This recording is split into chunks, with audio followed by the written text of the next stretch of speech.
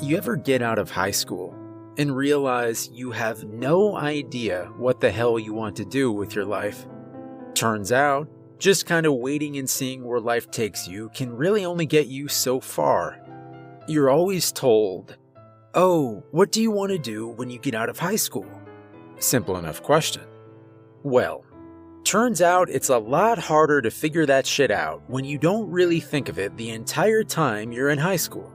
So what do you do when walking down that aisle and accepting your diploma and suddenly you realize you have no clue what you want to do with your life?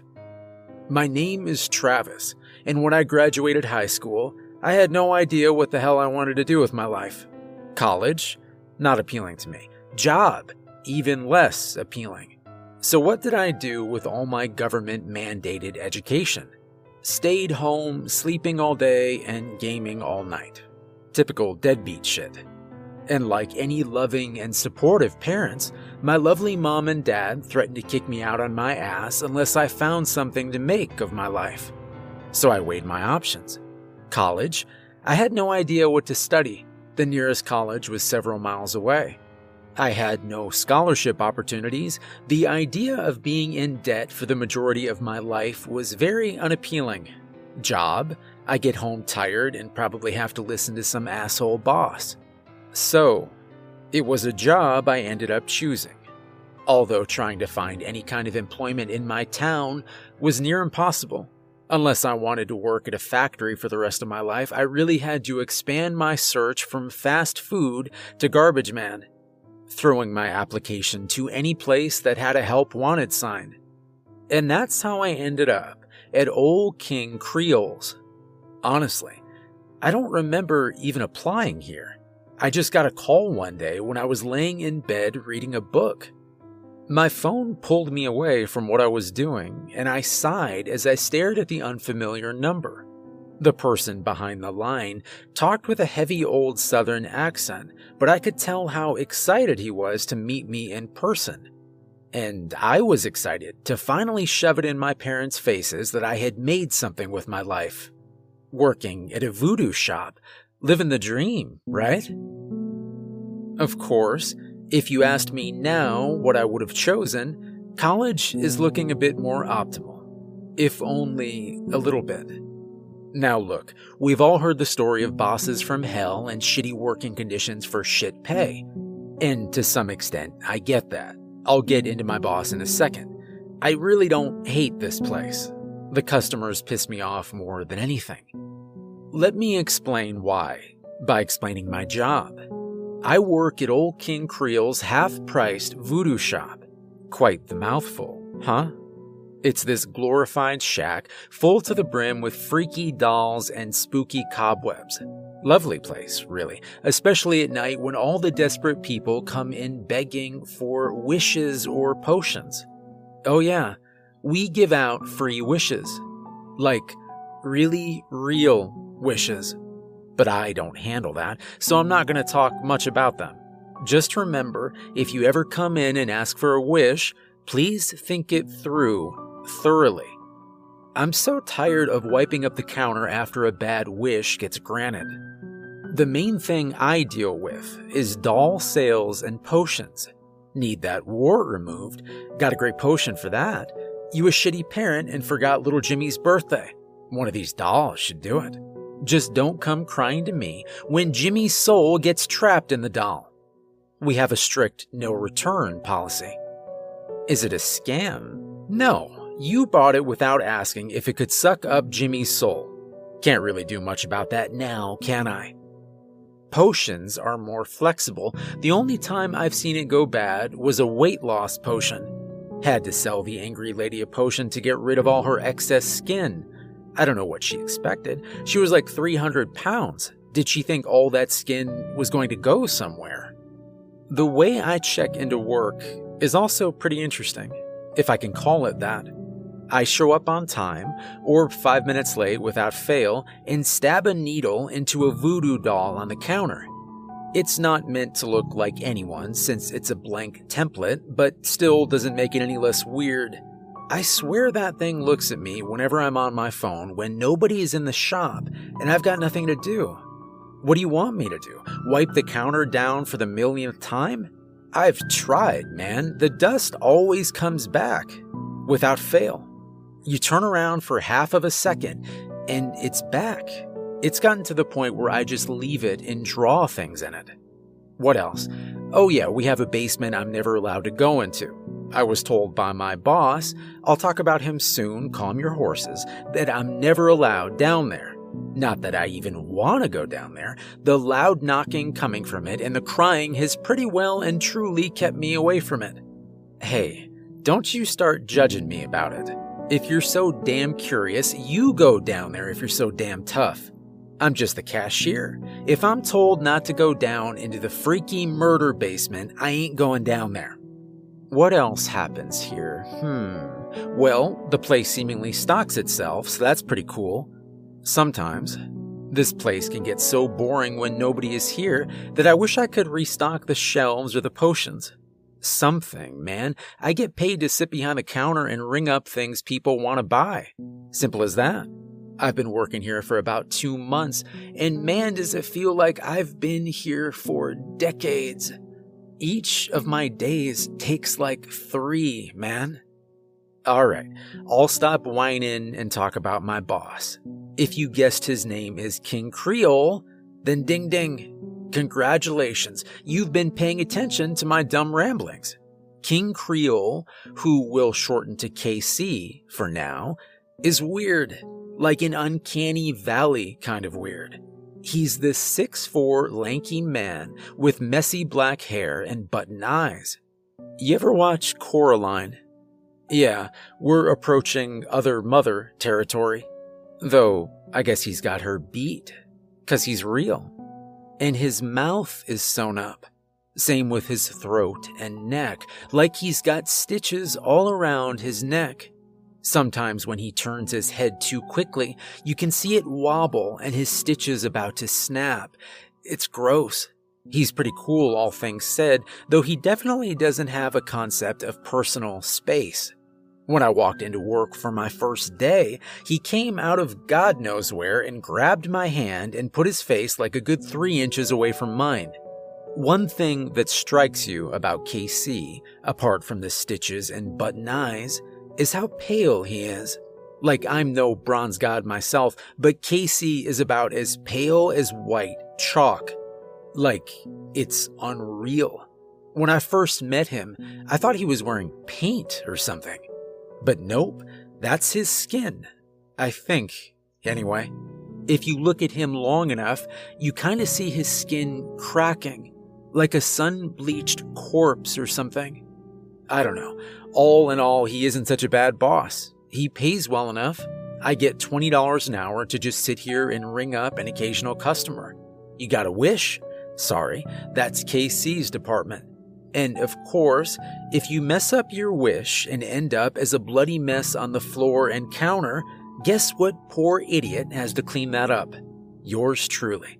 So please, if you ever show up to old King Creole's half-priced voodoo shop, think your stupid wishes through. Now, if you'll excuse me, my break is done and that thing in the basement is really banging on the door. And that doll on the counter is really giving me the stink eye. If anything else interesting happens here, I'll let you guys know. Hello again. I thought I'd tell you all a story from my second week of working at this half-priced voodoo shop. Well, I had punched in like any other day before, stabbing a pin into that doll template that just stares at me all day from its spot on the counter.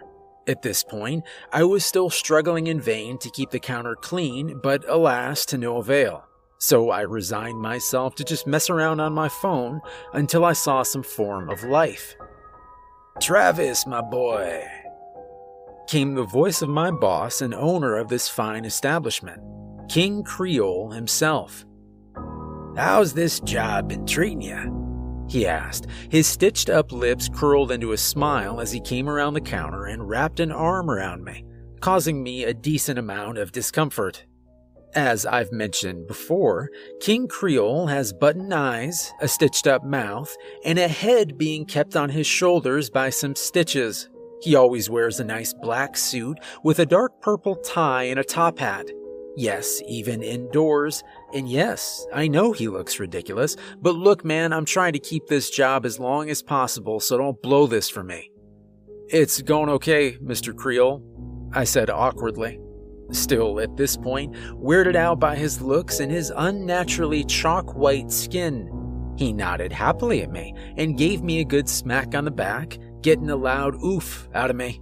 Fantastic to hear, son. Now remember, they come asking for a wish, you just come fetch old King Creole, and I'll be right on over. He hummed happily, finally letting go of me and standing back. I nodded, since that was really the only thing I didn't have to do here. By the way, I think one of the dolls is missing, I pointed out to him, pointing towards the wall of voodoo dolls that goes from the floor to the ceiling. Each of them is of a different design and of a different person, so if one goes missing, there's usually a reason. Oh, well, I'll be, he hummed, almost happily, as his button eyes turned back to me and he gave me a yellow-toothed smile behind his stitches. I expect a customer will come in today. He chuckled, walking past me and patting me on the shoulder. His hand was as cold as ice.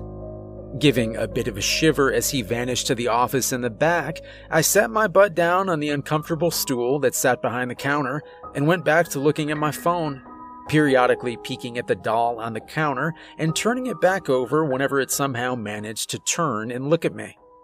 About an hour into my shift, the old rusty bell on the door clanged, signaling me to get off my phone as I quickly hit it and looked over to the customer. It was a girl, about my age, maybe a year older. She looked around at the place, a bit disgusted by all the cobwebs, quickly coming closer to me. Luckily, she didn't look at the wall of dolls since their gaze followed her as she came up to the counter. Welcome to Old King Creole's half-priced voodoo shop, I said in my best I do actually want to be here voice. What can I help you with? I asked her, putting my hands on the counter and looking down to make sure it wasn't too dusty. Hi, the sign outside said free wishes, she asked me, with a raised brow. She seemed like the sporty kind of person. How did I know this? Because she was wearing workout gear in the middle of fall. She obviously was jogging and saw our sign. How exactly does that work?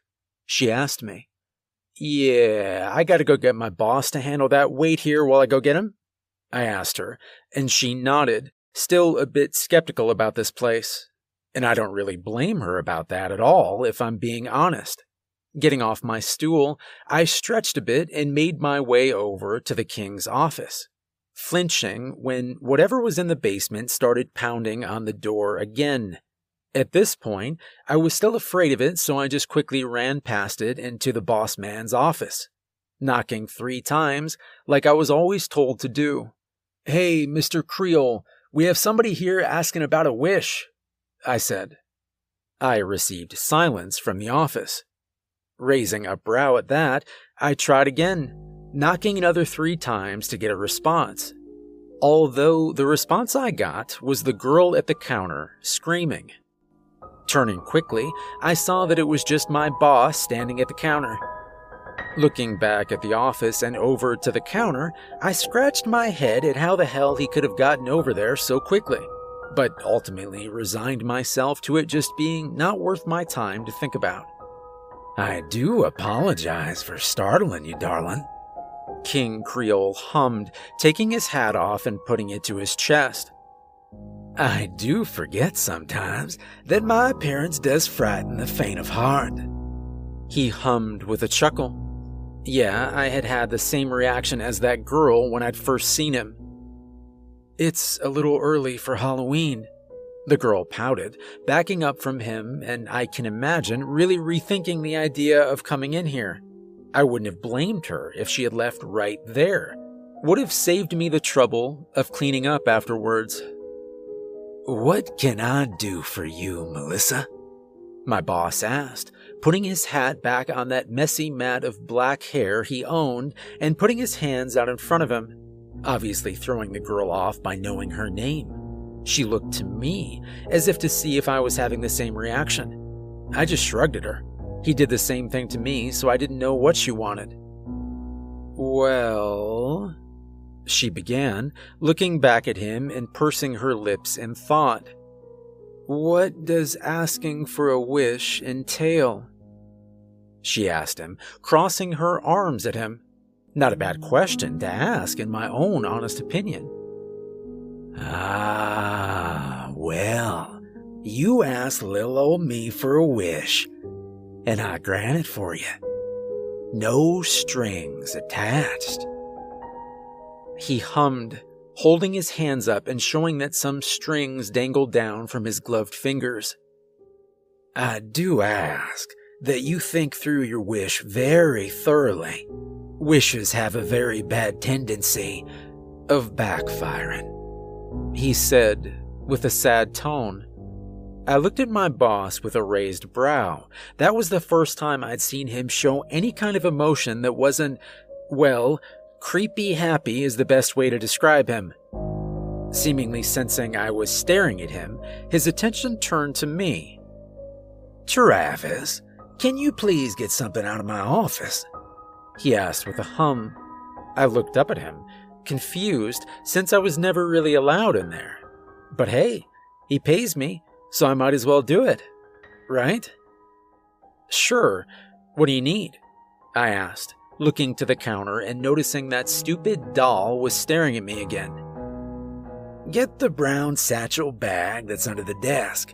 I'll handle young Miss Melissa," he hummed, turning his attention back to her, his hands coming down to the dusty counter and drumming his hands on them.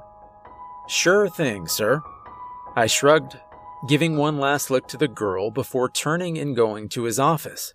Not before that thing in the basement started banging again and startled me, quickly rushing past it and into his office. King Creole's office was surprisingly spotless. I say that because the entire shop is covered in dust and cobwebs, so seeing such a nice office was definitely jarring. I know you guys are expecting severed heads and dead bodies everywhere, but really he just has a desk and some photos on the wall. All of them are scratched out though, so I didn't really pay too much attention to it. Going over to his desk and looking underneath it, I did indeed see the satchel bag he told me to fetch. Taking it and heading out of his office, I came back to Melissa shaking his gloved hand and both of their attentions turned to me. "Travis, good boy. You found it," he hummed as he motioned for me to come closer to him. I did, and handed him the satchel. With a cheerful grin on his stitched-up mouth, he quickly slammed it down on the counter, kicking up dust and sending both me and Melissa into a coughing fit. He opened it up and searched inside of it for a bit, his smile growing wider and seemingly about to bust his stitches when he pulled out exactly what he was looking for, pulling out a small can of what looked like skincare cream. "Now then, your exact wish was that you never wanted acne problems ever again, correct?" he asked the girl, tilting his head and waiting for an answer. From my angle at his side, I could notice that his head really strained the stitches on his neck. That would have been funny to see his head go rolling around the shop. Melissa looked uncomfortable, obviously self-conscious about my being there. But she nodded to the voodoo salesman, who in turn handed her the cream. She looked down at it and then up to him, a quizzical look on her face. "Well, go on, darling. Try it out," Creole said, a smile still on his face. Melissa looked down at it and uncapped it. I tried to peek from my spot next to Creole from behind the counter into the jar. It was just a normal white cream, like any other kind of skincare product. Melissa sighed as she dipped her finger into the cream and got a conservative amount. tapping it on her cheeks and face as she spread it out in circles on the surface. And when she was finished, she pulled out her phone from her pocket and looked at herself, eyes raised as she waited for something to happen. And well, something did happen. She started screaming really loud, and her skin started sizzling and dripping off her face. Now, I'm not squeamish much, but being caught off guard like that, I backed up and away from the counter. "What the hell is this?" Melissa screamed as the skin on her face started dripping off her faster, like a melting candle. Meanwhile, I was behind the counter struggling to keep my food down. Luckily for me, I had skipped breakfast, so I just gagged a lot. "You asked for no more acne, dear," Creole hummed over her loud screams and the sizzling of her skin. "Now, you won't have to worry about that ever again." He hummed with a soft chuckle as he watched her squirm and scream some more. At this point, Melissa's face was mostly on the floor in a bloody mess. She clawed at what was left of her skin as it melted her down to her skull and sinew. Her hands weren't spared either, as they too started melting their skin off. It took less than 2 minutes for the girl called Melissa to have become nothing but a steaming pile of bones, blood, and other gross shit on the shop floor. "Travis, be a good boy and clean up this mess, please," Creole said as he turned his attention to me. I was still hacking and looked up to him like he was insane. I just watched some girl die in front of me, and now he wanted me to get rid of her. Just a little bit crazy, don't you think? I started to stammer, holding my stomach and shivering some at what I'd just seen. But my gaze turned when he gripped me by the shoulder and stared into my eyes with his button eyes. "Be a good boy and clean this up. Put the pile of bones in a trash bag and toss it into the basement." He hummed to me, raising his finger quickly when I tried to remind him that I wasn't allowed in the basement. "I'll be down there, so don't worry about it," he hummed, patting me hard on the back and walking over to the door, unlocking it with a key he produced from his suit pocket and inserting it into the basement door. Opening it quickly, he closed it behind him. I could hear his muffled yelling and whatever was downstairs scurrying away from the door as his footsteps disappeared down into the unknown. Looking over at the pile of human bones and blood, I sighed hard and looked behind the counter. Putting on rubber gloves and getting out a mop, I went to work, collecting all the bones by hand and putting them in a trash bag, and doing my best to hold my breath. I didn't know if he wanted the organs in there as well, so I just scooped them up quickly and shoved them into the bag. I was gagging hard, but I pushed it aside and did my best to mop up the leftover blood. I did a decent job for it being my first time and all. Finally, I grabbed the bag and went over to the basement door, looking at it and swallowing a lump in my throat before I opened the door and looked down into the pitch-black hole.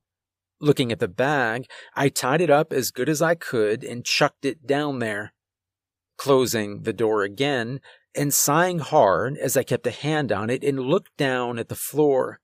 A little shining piece of broken porcelain caught my attention. Reaching down, I grabbed it and looked at it. It was just a white piece, maybe from a vase or something. So I shoved it in my pocket and went back to my stool, pulling out my phone and shivering as I scrolled through it. King Creole returned after 30 minutes, slamming the door shut and locking it, mumbling something to himself as he took off his hat and dusted it. Looking over to me, his smile returned and he walked over, peering over the counter to see my work. "Excellent work, Travis," he hummed, wrapping an arm around me and looking at me. like a proud father when his son caught his first fish. "Why don't you take the rest of the day off? Here, for all your trouble," he hummed, rolling his fingers like he was doing a card trick and producing $200. Staring at that amount of money, and then back at him, he could have asked me to lick the dusty counter and I would have done it. Taking it from him, I nodded and thanked him. Getting everything I came with, my phone and nothing else, I unstuck the pin from the voodoo doll and left without another word said. Now look, I know what you're all thinking. I covered up some girl's death or helped get rid of her body. And you're right, I did. But in my own defense, I did get paid a lot to do it. And it seems like everyone thought she just ran away. No police ever came to the shop, and they never do whenever a wish goes bad. So don't start your preaching to me. Not like I'm the one telling people to make wishes without thinking them through. So, if you ever end up at this shop, think your wishes through, okay? Now, I need to get back to work. Customer just walked in. What would you do if you got held up at work, like at gunpoint, and some coked-up junkie is screaming at you to give him all the money in the register? Hold your hands up and comply. Try and be a hero and fight him off with a bat or a gun hidden under the counter. I always thought I would just give the guy the cash register and hold my hands up while he left with it. That was until I got held up not once, but twice in the same week. It was the first time I got to work on time, looking around to make sure King Creole wasn't hiding behind some corner that I didn't even know existed in the shop. Satisfied that my boss wasn't going to scare me, I walked over to the counter and stabbed my needle into the counter doll, taking a seat on my stool and sighing as I started my shift, drumming my fingers up and down on the counter. Normally, I would see at most 4 or 5 customers during an entire shift. Most want a wish, much to my chagrin, and maybe 1 or 2 of them want a potion. That's a simple procedure. You ask for a potion, and I ring you up. Easy as that. I don't have to clean anything, and I don't have to help discard a body. But unfortunately for me, not many people want a potion. They'd rather try and wish for something. So when a guy came in wearing a beanie and a hoodie, I was more than willing to bet that he was going to ask for a wish. I barely opened my mouth to talk to him when a gun was shoved in front of my face. By reflex almost, I put my hands up slowly. "Easy, man," I said in a squeaky, surprised voice. Don't try and say you wouldn't react the same way. "Shut up. Is it just you in here?" the guy asked, his eyes darting everywhere in a paranoid state. He was obviously on something. He had to be to try and rob a place that looked abandoned 90% of the time. I think my boss is here, and that thing in the basement, but I'm pretty sure I can't get out." I motioned my head over to the shut basement door, which of course this time was not banging or crying or screaming. The guy, obviously unamused, shoved the gun further in my face. "Get your boss out here before I blow your brains all over the walls," he threatened, cocking the hammer back on his revolver. "Okay, just chill, man," I said, putting my hands up higher as I backed up and started making my way over to the boss man's office. Lucky the guy was so busy focused on me, because believe me when I say that the dolls on the wall behind him looked like they wanted to jump down and rip him to shreds. Making it to King Creole's office, I quickly knocked on it, looking back to the guy who was staring at the counter doll. I imagine he had the look on him that he gives when I'm slacking off on my phone. "Travis, what do you want?" Creole's voice came from his office. The door opening and him looking down at me, then over to the guy holding up his establishment. His smile lowered a bit, but it didn't falter. Instead, he nodded knowingly, and stepped out, fixing his dark purple tie and walking over to the counter with me next to him. "Jesus," the robber gasped when he saw King Creole coming towards him, a pretty normal response when seeing my boss for the first time. The man didn't falter for too long, though, pointing the gun up at the lanky VOODOO shop owner. This episode is brought to you by Shopify. Whether you're selling a little or a lot, Shopify helps you do your thing, however you cha-ching. From the launch your online shop stage, all the way to the we just hit 1 million orders stage. No matter what stage you're in, Shopify's there to help you grow. Sign up for a $1 per month trial period at shopify.com/special offer, all lowercase. That's shopify.com/special offer. "What can I do for you?" Creole asked with a hum, hands clasped together as he looked down at the robber. Not an ounce of concern on that chalky white face of his. "Open up the register in the safe," the robber said quickly, looking back at the door, then back to us quickly, the gun firmly in his hands and a serious look on his face, despite his eyes darting between us. "Well, I don't have a safe, but if it's the register you want, Travis will be more than willing to open it for you. Right, Travis, my boy?" he asked me, giving me a hard smack to my back and sending me stumbling forward.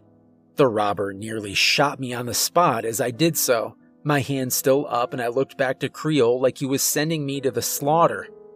Well, if he wanted to get robbed, I really couldn't stop him. I walked back behind the counter and opened up the register, and one look at it told me that it was way more filled than usual. I can say that for a fact because when I opened it up, the thing shot some loose bills up into the air. My eyes were as wide as the robber's, who quickly pushed me aside and started filling up his hoodie and pants pockets with all the cash from the register. "Now, Kevin," King Creole's voice hummed in a tone that I knew meant trouble, the one he used when persuading someone into wishing for something. I started instinctively backing away from him as he kept up shoving bills into his pockets. He did look up, though, obviously confused as to how the voodoo man knew his name. "How the hell do you know my name?" the robber, who I guessed was indeed named Kevin, asked, pointing a gun at King Creole, who didn't flinch as he walked over to him. The robber was obviously freaked out, the gun shaking in his hand. "Didn't your mama ever teach you that stealing is very, very bad?" Creole said, raising a gloved finger and shaking it at Kevin, who started shivering and backing up from the man. "And didn't anyone ever tell you not to play with guns?"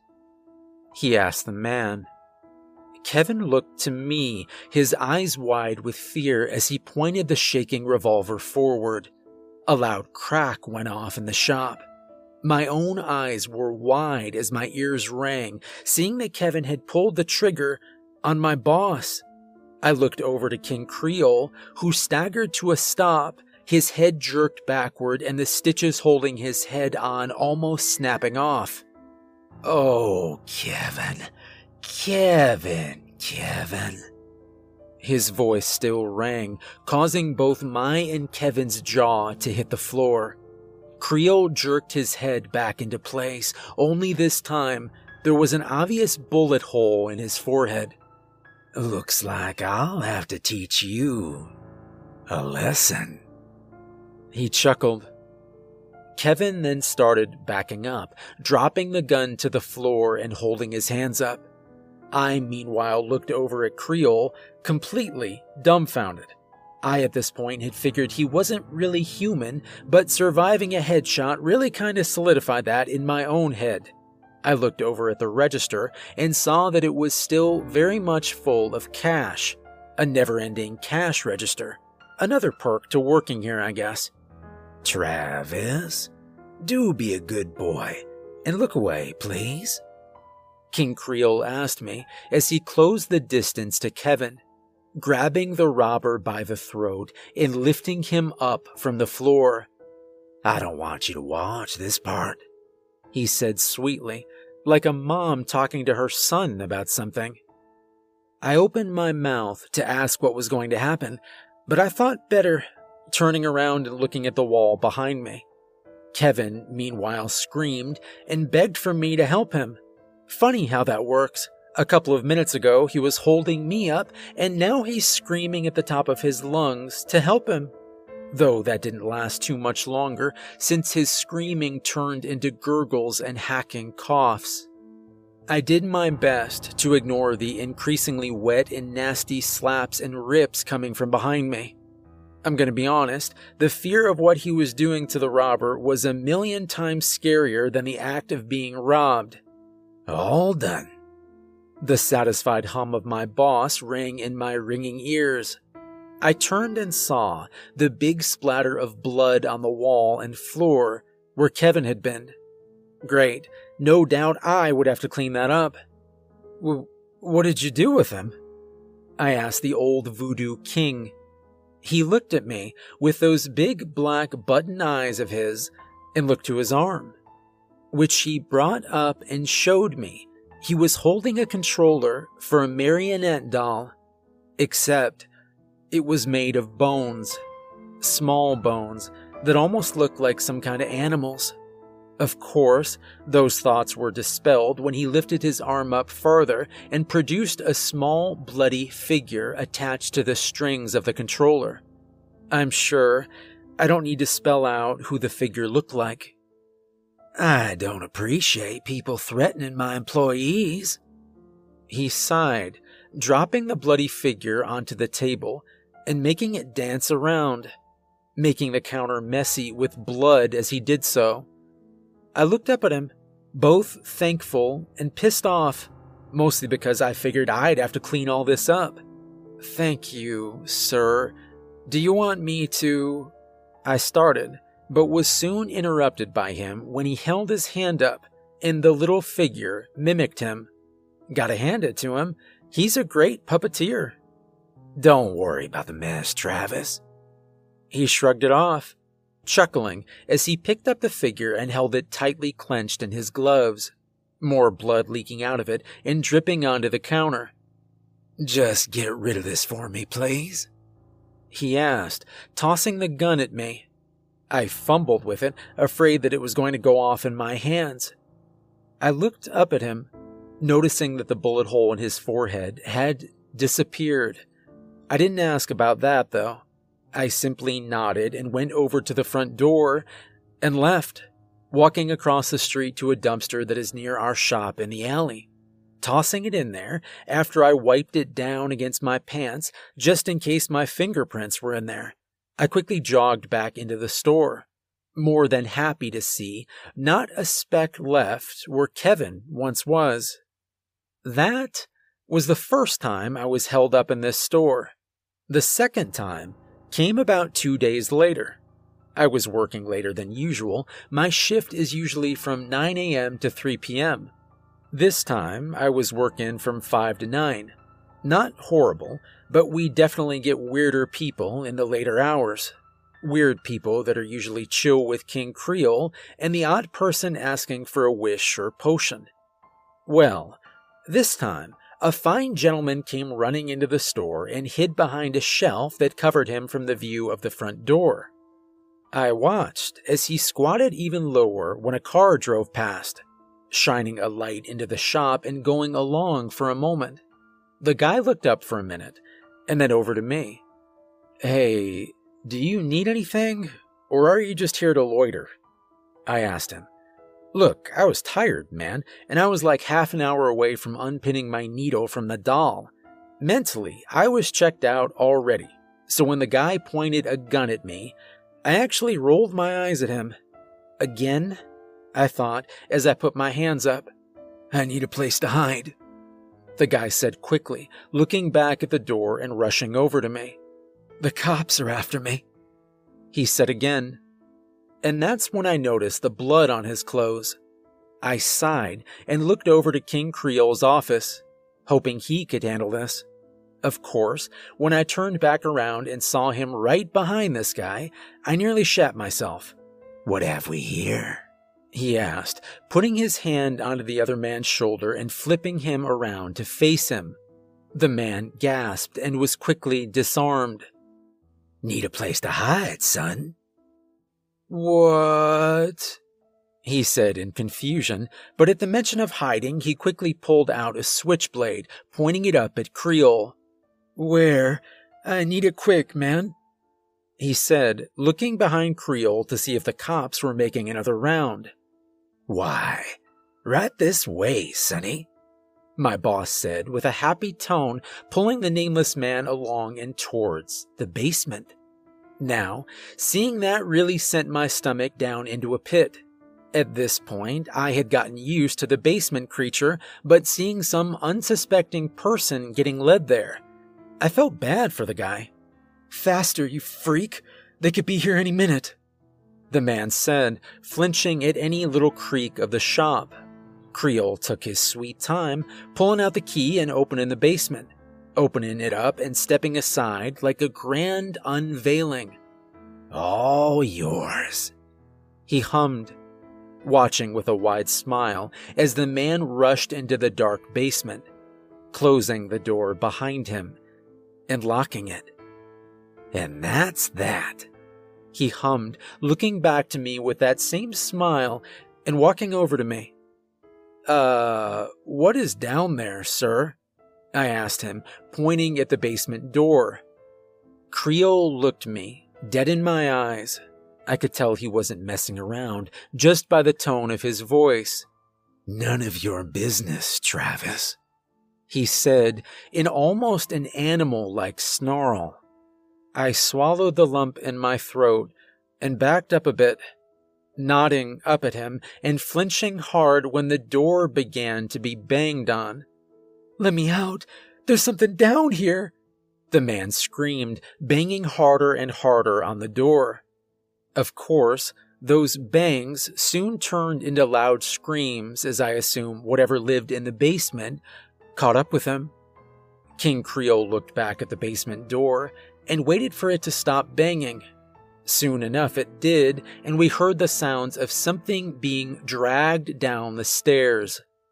I looked at him then. A look of anger was on his pale face, the first time I'd ever seen him like that. "That whore gets what she deserved," he mumbled, low enough to where I assume he thought I couldn't hear. But here I did. I didn't say anything, wiping up the counter and unpinning my needle from the doll.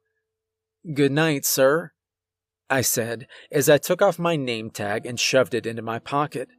My words shook him from his angry spat, and he turned on his heels to look at me, a smile on his face once again. "Good night, Travis, my boy," he hummed, turning and walking off back to his office. I nodded and turned to leave myself. I stopped at the door, though, turning back and looking at the basement door.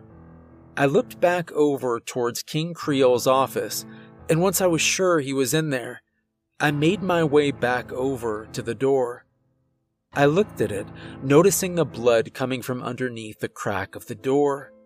I knelt and tried to peer through the keyhole. I didn't see anything at first, just the usual blackness of a basement.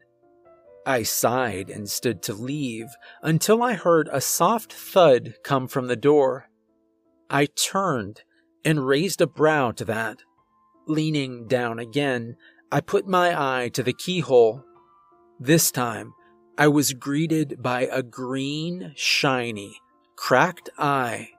Flinching hard, I backed up and quickly made my way out of the shop, shaking my head quickly and just getting out of there. I don't know what King Creole has down there, and I don't really want to know either, even if whatever it is keeps begging me to let it out.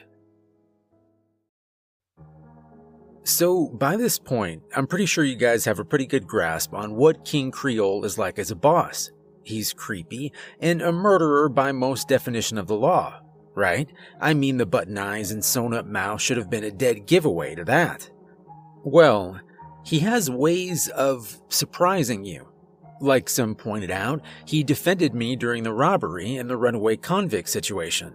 That alone sort of tipped the scales to him being pretty alright. Well, something happened a few days ago that really changed my perspective on him. It was a lazy Saturday. I was leaning back on my newly upgraded rocking chair. That's right, folks, no more crappy tool. Old buddy boy Travis has a rocking chair now. Anyway, I was rocking on the chair, enjoying how good it felt to have back support, when the rusty doorbell rang. I looked over at the door and saw nobody there. Odd, but not out of the ordinary in this place. Figured it was some ghost or something. Until I heard the sounds of tiny straining, and a little hand came up from the other side of the counter. I raised my brow at that, and quickly looked to the wall of voodoo dolls. Had one escaped again, I thought to myself.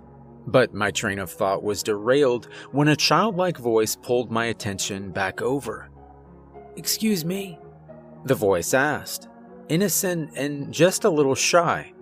I stood up from my rocking chair and looked over the counter to see a little girl standing there by herself. She looked to be about in second or even first grade. Her little hands quickly went behind her back when she looked up at me. Hello, little girl. Are you lost?"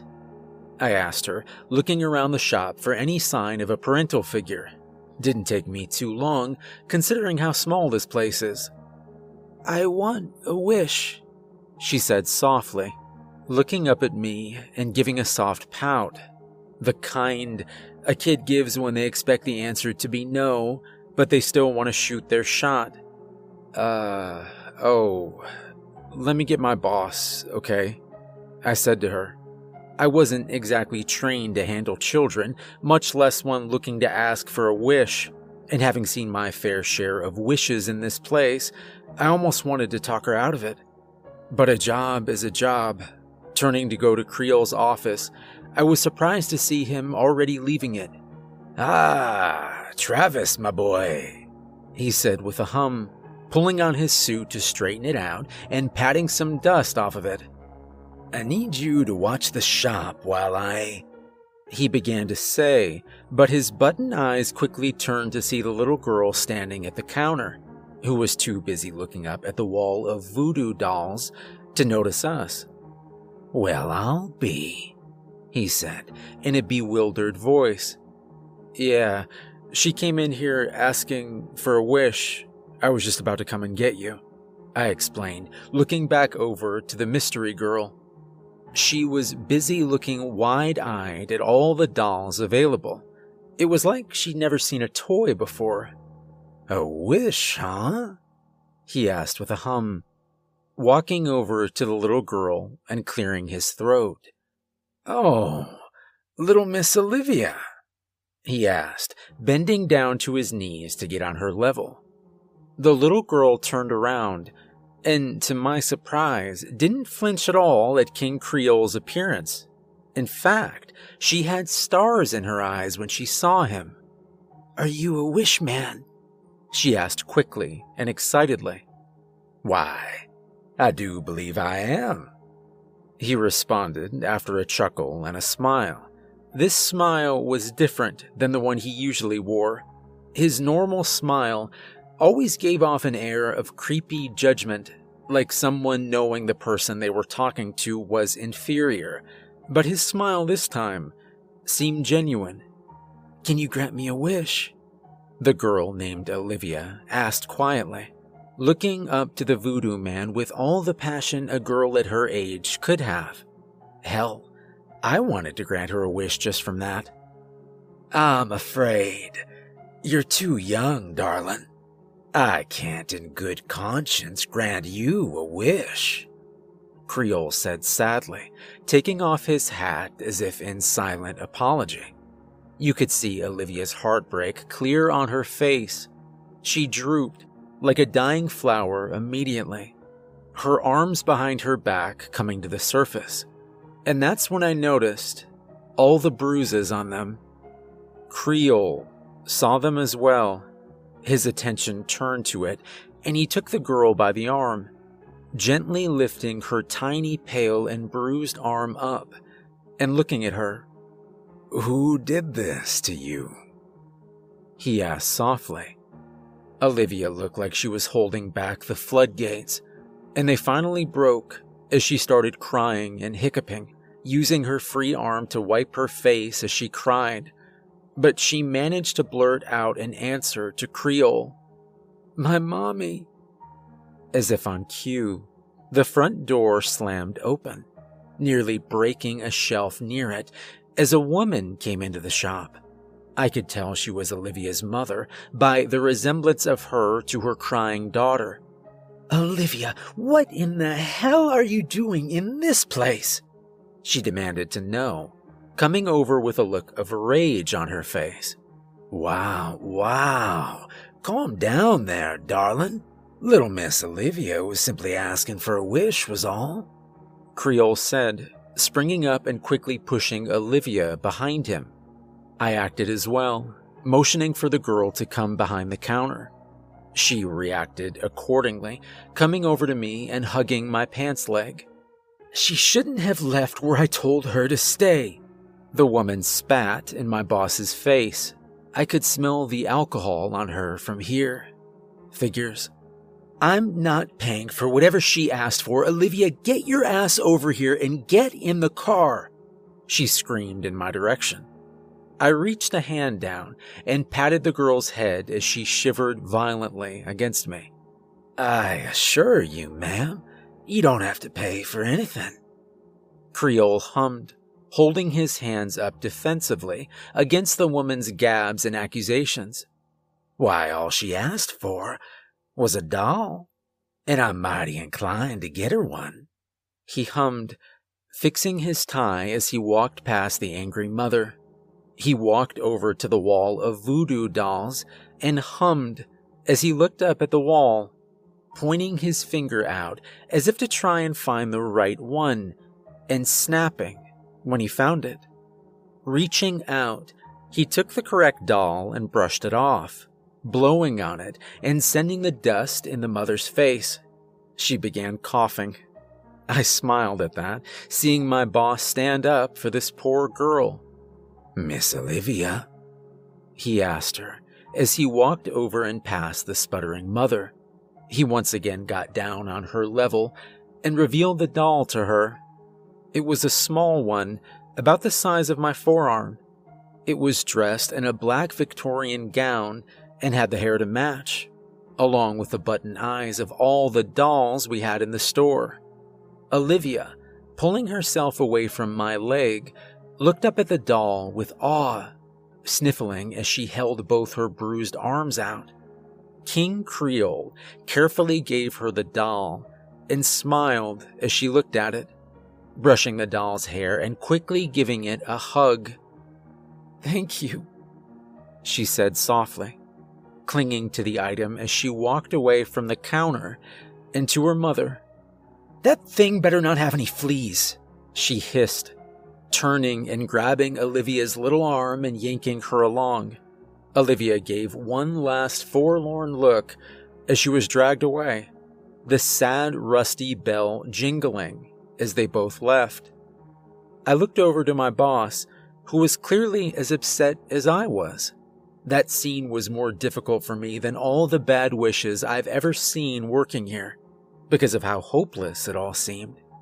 As if reading my mind, Creole put his hand on my shoulder and forced my gaze to look into his button eyes. "She'll be fine, son. I assure you of that," he said, nodding to me and tussling my hair, sighing as he let me go and started back to his office, the thing in the door banging as he walked past it, causing him to freeze in place. He looked to the door with a clenched fist and smashed it against it. "Shut up! You are never leaving that place!" he screamed at the door, his mouth wide as he gritted his teeth.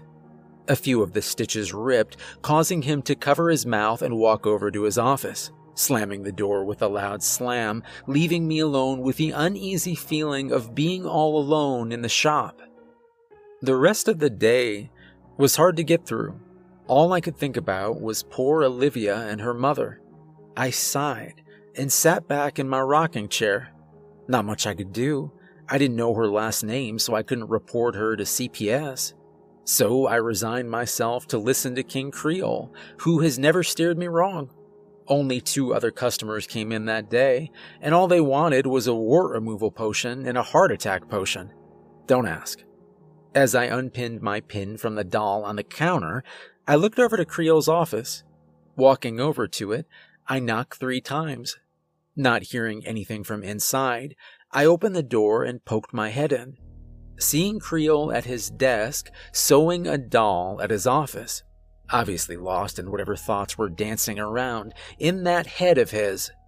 "Sir, I'm gonna head home," I said, breaking his concentration as he lifted his head to look up at me. He looked confused for a second before looking over to the clock on his wall and nodding, seemingly realizing what the time was. "Right. Yes. See you tomorrow, Travis," he said like a robot. He turned back to the doll he was sewing and said nothing more to me. I nodded and turned to leave, letting the door to his office close behind me. Walking away from his office, I stopped at the basement door. Reaching into my pocket and pulling out that single shard of porcelain I'd kept all this time, I rubbed my finger over it and looked to the door. "Please, let me out." The voice of a woman came from behind the door. No pounding this time, just a soft and desperate voice of a woman. She had a southern accent, but it sounded far away, like if she was talking to me from a hallway. I didn't answer. All I did was place the shard of porcelain at the foot of the door and slowly push it underneath the crack. Turning and leaving for the day, I got home and hugged my mom, just to thank whatever being is out there for giving me loving parents. The next day, I still had Olivia in my mind, but I mostly resigned myself to just get through another day of work. Walking into the shop, I saw King Creole standing at the counter, an amused look on his pale face. His smile only grew as I got closer. "Good morning, sir," I said. The look he gave me caused a sharp chill to go up my spine. "Travis, my boy, did you try sneaking this underneath the door?" he asked as sweetly as honey, lifting up the shard of porcelain I had tried to sneak under the door. I audibly swallowed and nodded. I was just trying to... I don't know, I thought... I stammered, trying to give him the reasoning behind my apparent crime. Travis, he said, walking out from behind the counter and walking close to me. He grabbed me by the collar and pulled me close to him, his smile turning into a scowl that turned my blood into ice. "Don't ever give her anything. Am I understood?" He growled, his yellow teeth sharpening as he spoke. I quickly nodded, shivering as hard as a human could. "Yes, sir, I promise," I stuttered out, breathing hard once he released me, his smile returning and his teeth going back to normal. "Wonderful. Now you better clock in. I'm expecting a very fine appointment today." He hummed, spinning around on his heels and walking to his office, letting the door close behind him. Huffing hard, I walked to my rocking chair and sat down myself, stabbing the doll in the head and rubbing my face hard. Last time I would ever try to even look at that basement door if that's how he reacted to my just returning something to it. Pulling my phone out, I used it to get my mind off what had just happened. Maybe an hour or two into my shift, my phone usage was interrupted by the front door flying open. The rusty bell nearly flew off from its place as the door swung open and shut afterward. I looked up and dropped my phone when I saw it was Olivia's mom. although she looked a little paler. Her skin looked like Creole skin. "What the hell did you give to her?" she shouted as she stumbled to the counter, hacking and coughing violently. She collapsed onto her knees just near me, and she looked up, sending me flying back farther from my chair. She had one eye dangling from its socket, and the other one looked like it was made of milk chocolate and starting to melt. She clawed her nails into the counter and pulled herself up, feeling around and grabbing my arm, pulling me close to her. I don't know, man. I just work here," was all I could offer the woman, trying to get away from her as her one eye fell out with a gross-sounding plop. She recoiled and stumbled backward, gasping and coughing, white puffy stuff coming out of her mouth and falling to the floor. I knew what it was instantly. It was doll stuffing. "Goodness, you're early," Creole's cheery voice came. I turned to see he was standing in his office door. He strode his way over to the woman and grabbed her by the hair, pulling it upward so he could look into her eye sockets. "Now, dear, we can't have you losing your stuffing." He chuckled, producing some thread and a needle. "What the hell did you do to me?" she shouted, shoving him away and trying to stumble away herself, only for her leg to buckle underneath her like an accordion. Humans aren't meant to bend that way, if you didn't know. "Dear me, you're changing much faster than I thought you would." Creole chuckled, grabbing the woman again and yanking her up. I was in shock at all this. By this point, the woman's skin looked like one of the dolls we sell. That's when it clicked for me. She was definitely turning into a doll. "Sir?" I spoke up, flinching when Creole slammed the woman onto my counter and started sewing her mouth shut despite the woman's thrashing and quickly impinging appendages. He looked over to me with a quizzical look and smiled. "Be a good boy and hold her down, Travis," he said, continuing to sew her mouth up as he spoke. I looked to her and swallowed as I walked forward and quickly gripped her arms, already feeling that there was not an ounce of bone left in them. All I could feel was doll stuffing. I closed my eyes as I held her down. I'm not proud of this moment. When he was finished and finally allowed me to let go, King Creole gave her the finishing touches, sewing buttons into her empty eye sockets and smiling as he wiped his gloved hands clean. "Her present is all done. Just gotta wait for her to shrink," he chuckled, looking at me with an excited smile. I gave him a confused look, my eyes wandering down to the body. It was dead still, and looking very much like she belonged in the morgue. The more I looked, though, the more I realized that she was shrinking, inch by inch. Well, at least I know where some of the voodoo dolls come from now. I was left in charge of the doll while I waited for this mystery guest of his. I already had an inkling who it was for, but with King Creole, you never know what to expect. I sat and watched as this fully grown woman shrunk down to the size of a child, then a toddler, then to the size of my forearm, and she was a doll, through and through. I lifted her up and looked at her, waggled her around, and finally left her on the counter. When the door opened again, the first thing I saw was a woman in a Victorian-style dress coming close to me.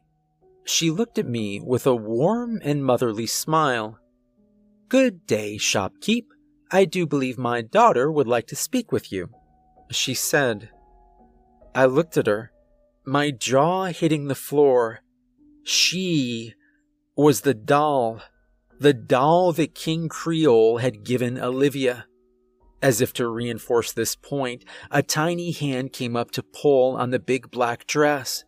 The woman looked down, and smiled, leaning down and lifting up the thing the tiny arm was attached to. "Where's Mr. King Creole?" Olivia asked with her big old happy eyes. I looked at her, and then at this woman who just yesterday had been a doll.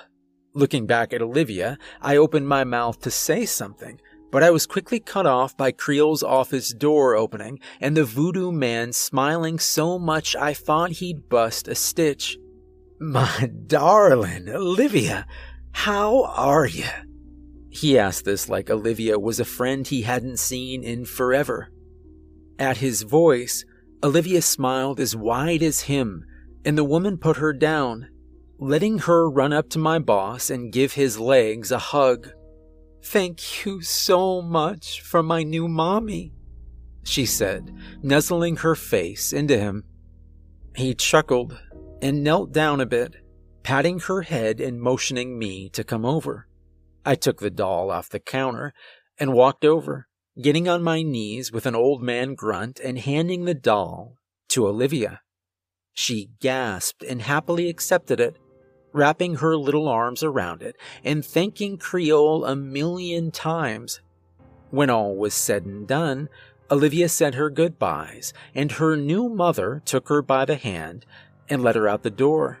This new mother turning around and waving goodbye to us and over to the voodoo dolls, who all waved back.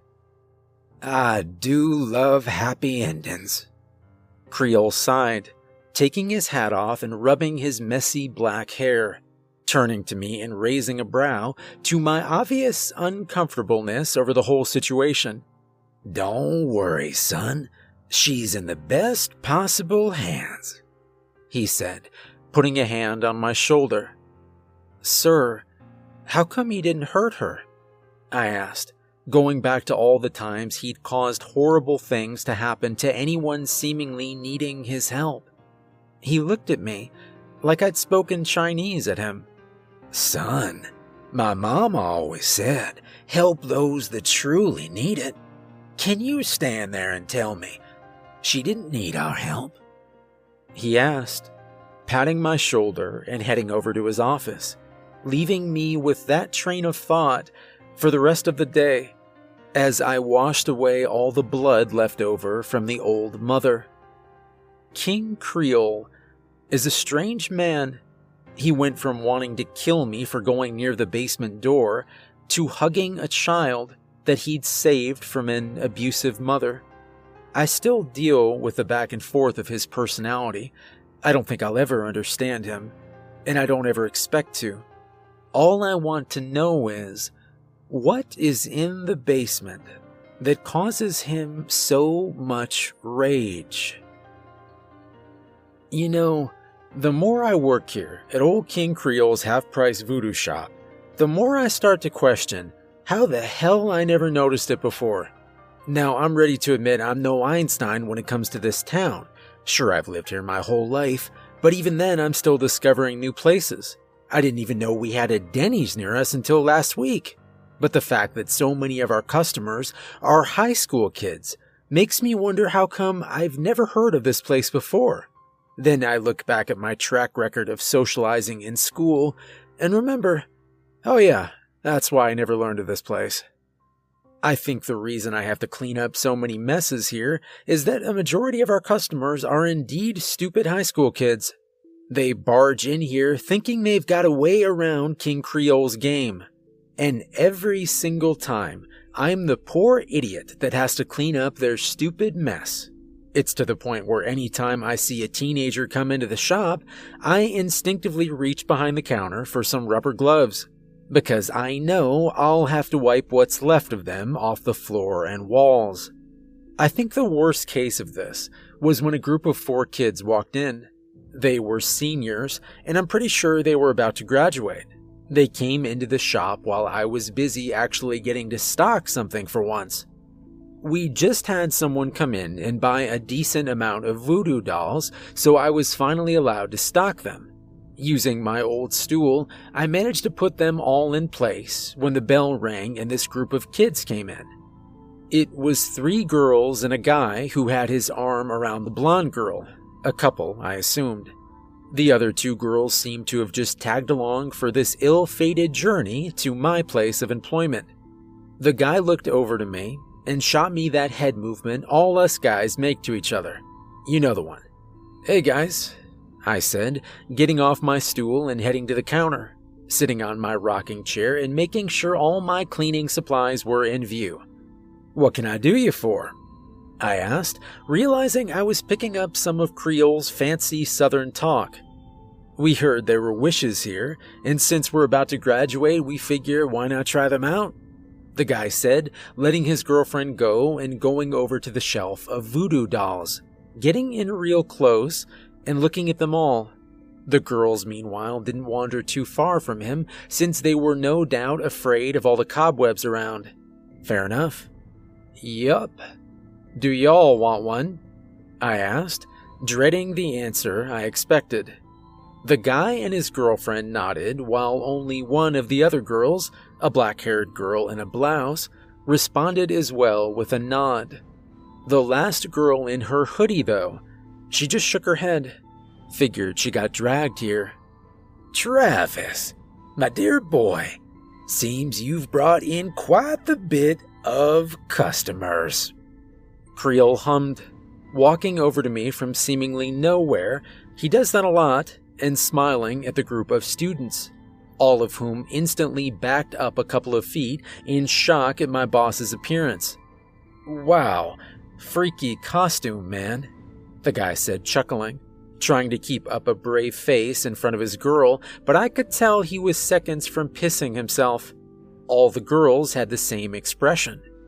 "What can I do for you, Jacob?" the boss man asked, looking at me. I was wondering why until I realized my rocking chair was taking up space he needed to get to the counter. So I just easily backed up a bit and let him do his thing. I pulled out my phone for a second, which had a dead battery, and instead I decided to watch the inevitable horror that was about to come my way. "Man, you're freaky as hell," Jacob chuckled nervously, clearing his throat and coming forward with as much moxie as he could muster. "Okay, I wish to get into my dream college. Full ride, so I don't have to pay for anything," he declared, confidently crossing his arms at King Creole. Had to hand it to him. That was a pretty airtight wish. I couldn't think of really any way for Creole to mess with that wish. Well, until his girlfriend spoke up. "What the hell, Jacob?" the girlfriend shouted, coming over to Jacob and pounding him with her fist over and over again. "You're trying to find a way to leave me, aren't you?" she shouted, grabbing him and thrashing him around. She seemed the clingy type. "No, you crazy bitch, I'm trying to secure my future," he shouted, shoving her away and rolling his eyes as if this had been an ongoing issue. Me and Creole looked at each other and just shrugged. Wasn't our business to give these two couples therapy. Suddenly the girl pushed past her boyfriend and up to the counter, slamming her fist down on the dusty countertop and staring up with wide eyes to King Creole. "I wish that Jacob will never leave my side," she shouted, causing Jacob to come over and grab her, pulling her away from us. "Well," the king began, bringing a hand up and starting to rub his chin. "My mama taught me that ladies should go first." He smiled, shrugging and snapping his fingers, causing Jacob to stop in his tracks as he stopped thrashing around with his girlfriend. He looked at her with a new look in his eyes and started to kiss her. "Now that's more like it," she giggled, wrapping her arms around him and making out in the shop. I rolled my eyes at this. Yes, I am horribly single, leave me alone. Although what happened next kinda helps me feel better about being single. She suddenly shouted in pain, trying to shove him off her. It was for good reason, since he had gotten a thread and needle and was starting to stick it into both of their skins. I need to be closer to you," he shouted in a crazed tone, starting to pick up speed as she screamed louder, trying to get away from him. Well, that went about as well as I expected it to go. He managed to pin her to the floor as he started to sew the two of them together. The two other girls were screaming and cowering together as they watched the scene. "Since Jacob appears to be preoccupied," Creole said with a chuckle, turning his attention to the two remaining girls, "would you ladies like to try your luck?" he said with a smile, his fingers drumming on the counter as he waited. The black-haired girl quickly looked at the hoodie girl and shoved her away, backing up from everything and looking back at the door. "I wish that I could live the rest of my life never seeing you again," she shouted, backing up and getting to the door. Creole shrugged and nodded to her. "If that's what you wish for," he said, looking back at her and motioning for her to shoo with his hands. The girl nodded and turned, opening the door and running out at full speed. Shame, she didn't see the car that hit her seconds afterward. I flinched at just how sudden it happened, like she was out of the shop and dead in a good 10 seconds. The last girl remaining was screaming her head off as she saw the girl hit by the car. And let's just say that Jacob and his girlfriend were closer than they were ever going to be. He and she were sewn together nice and tight and bleeding everywhere. "Please don't kill me," the girl mumbled, collapsing to the floor and shivering, shaking her head and pulling her hoodie down, revealing some long red hair. Looking over at her, I did feel pretty bad. She seemed like the one who had been dragged here unwillingly by her friends. "Is that a wish, darling?" my boss asked, stepping away from the counter and over to the sewn-up bodies wriggling on the floor. She answered with a fast shake of her head. "Then what is your wish?" he asked, poking at the sewn-together couple with his finger, showing some amusement from it.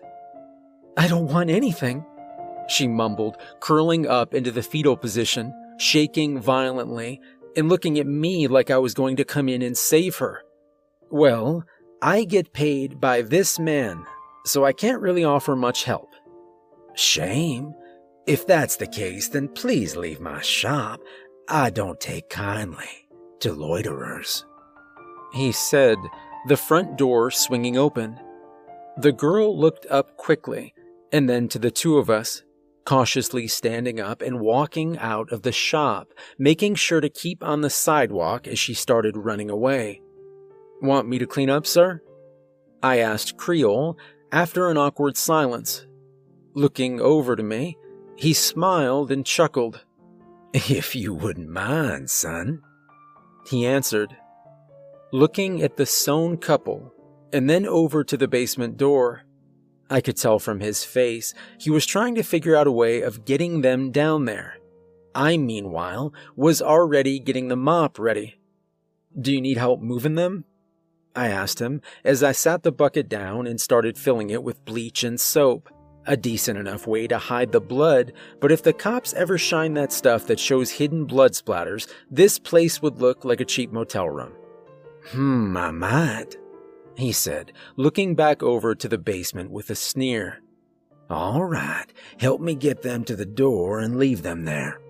I'll head down there, and you can just roll them down it when I say it's all right." He nodded at me. Not having much of a choice since I offered to help, I helped him pick them up and carry them close to the door, the girl gurgling something incoherent at me since hers and Jacob's mouths had been sewn together. I assume it was a plea for help. Once they were down at the foot of the door, Creole unlocked it and opened it. I peeked from behind his shoulder to see if I could get a look, but nothing but blackness stared back at me. "All right. Looks like we can just kick them down there," Creole hummed, placing his dress shoe on the wriggling mass and shoving it down the stairs. The wet smacking and rolling were heard for a good solid 30 seconds. We waited, the door still open. Then we heard rapid crawling coming towards us. Before I could see the mysterious basement creature, Creole slammed the door closed and locked it tight. "Well," I said after a decent amount of silence, "I'll start cleaning," I said, backing away from Creole and heading back to my mop and bucket, starting to wipe away all the evidence of our latest crime. I looked back at the basement, and King Creole was still standing there. He was looking at the basement with his usual anger before wordlessly just walking back over to his office. I let him go, continuing to do the part of the job I hated most. While I was busy mopping, contemplating if I really should have gone into college, the door opened up, and I heard the familiar words of, "Hands in the air!" I raised my hands up quickly, my mop hitting the floor, and I turned to look at who was holding me up this time. Turned out, it was a cop. Shit. My arm straightened up quicker when I saw it was a cop this time, and not some idiot trying to rob us. Those thoughts of college were really starting to seem much more appealing. "Turn around and step away from the mop and bucket," he ordered me. I did as I was told, heading over to the back wall. The cop closed the distance and slammed me against the wall, slapping some cuffs on me and throwing me to the ground. He put his gun in my back. "Where's your boss?" he asked me, grabbing my head up so I could answer him. Office. Over there." I motioned towards his office. With that, the officer let my head go, which slammed down into the wooden floor, giving me a good-sized bruise on my forehead. I rolled over to see what was going to happen. This was the first time I'd ever had a run-in with the cops in this place. "You, in there, come out with your hands up," the officer shouted, gun trained on the door and waiting for anyone to comply with that order. I, meanwhile, strained to try and see what was going to happen, when suddenly my arms went limp and I was free from the cuffs. Pulling my hands out, I looked down to see the voodoo doll template, holding them. Turns out that thing doesn't hate me so much after all. Opening the door, Creole stared at the gun in his face and then over to the officer, his stitched mouth in a smile as he looked at the man. "Rookie, your sergeant should have told you. You're not allowed in here." He sighed, looking past him to look at me on the floor. "And assaulting my employee. Shame on you." The voodoo man sighed, suddenly getting grabbed by the officer and tossed onto the floor quickly. "Keep your mouth shut. What did you do with the body?" he shouted, putting his foot on Creole's back. I felt afraid for the officer. Handling King Creole like that, in his own shop, would not end well. And end well, it did not. The second his foot was put on King Creole's back, every single voodoo doll on the wall came to life, staring at the officer and jumping off their places on the wall, hissing and screeching at him as they all rushed towards him. The officer looked at the sound of the noise and let out a shout as he tried shooting them. He got 2 shots off before they swarmed him. The best way I can describe what they did to him was piranhas eating a cow in the Amazon. They swarmed over him, ripping chunks of flesh off his body. "I never can stand rude idiots," Creole hissed, angrily standing up and dusting himself off, walking over the rapidly disintegrating cop body and coming over to me. He offered me a hand and pulled me back up. "I'm sorry you had to see that." He sighed, dusting me off. His attention then turned towards the squad car waiting outside, his button eyes staring at the car as he made his way over to the door. Stepping outside the shop, for the first time since I started working here, I looked over at what was left of the officer, a bloody uniform, and nothing else. In the split second I wasn't paying attention, all the voodoo dolls had returned to the wall and now had some accessories with them. Some bones and skin pieces. My little template friend was back on the counter, still giving me the stink eye for probably not cleaning up. I was going to until a girl's scream caught my attention. Creole was dragging that redhead back into the shop. She was trying with all her might to keep from being dragged away, her nails clawing at the wooden floor and spreading blood everywhere once her nails had been broken and destroyed. She cried and begged not to be hurt as she was dragged towards the basement door.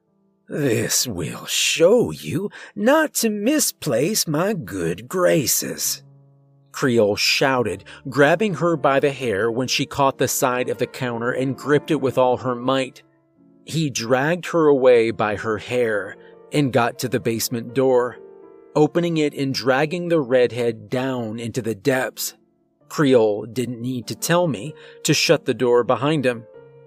I went back to cleaning the bloody mess that was left behind, stuffing the officer's uniform into a trash bag and setting that aside as I mopped up every piece of blood I could see. I've gotten surprisingly good at this. Something about that girl's demise, though, didn't sit right with me.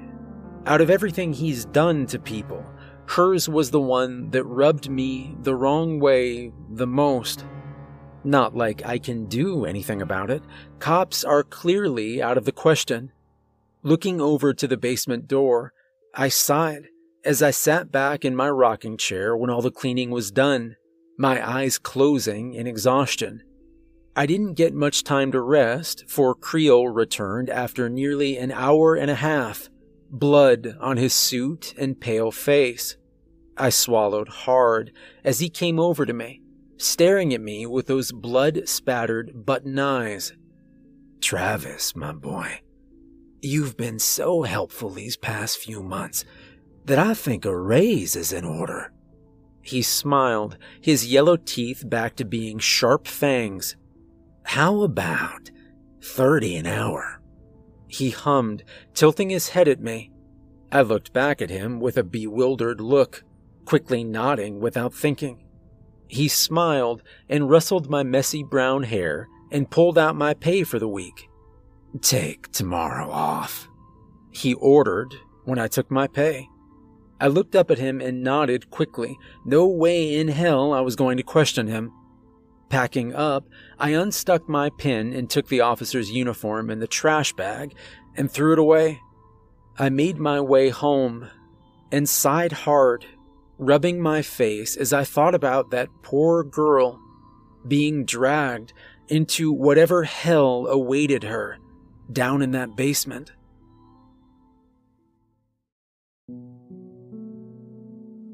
Ever since the redhead incident, I was wary of going back to work. I've never really cared about the people who get what they asked for whenever they don't think a wish through. But she wasn't there for a wish. She didn't want anything. She was just there. Yeah, she brought a cop to the shop, but if I was her, I'd do the same thing. Whatever happened to her down in the basement, she didn't deserve it. My day off was spent mostly in my room, sulking, just wrapped up in blankets and contemplating the many horrible things I had done for King Creole when my mom came in and knocked on my door. "Travis, a couple of police officers are here looking for you. What the hell did you do?" she asked in a confused and scared tone at the same time.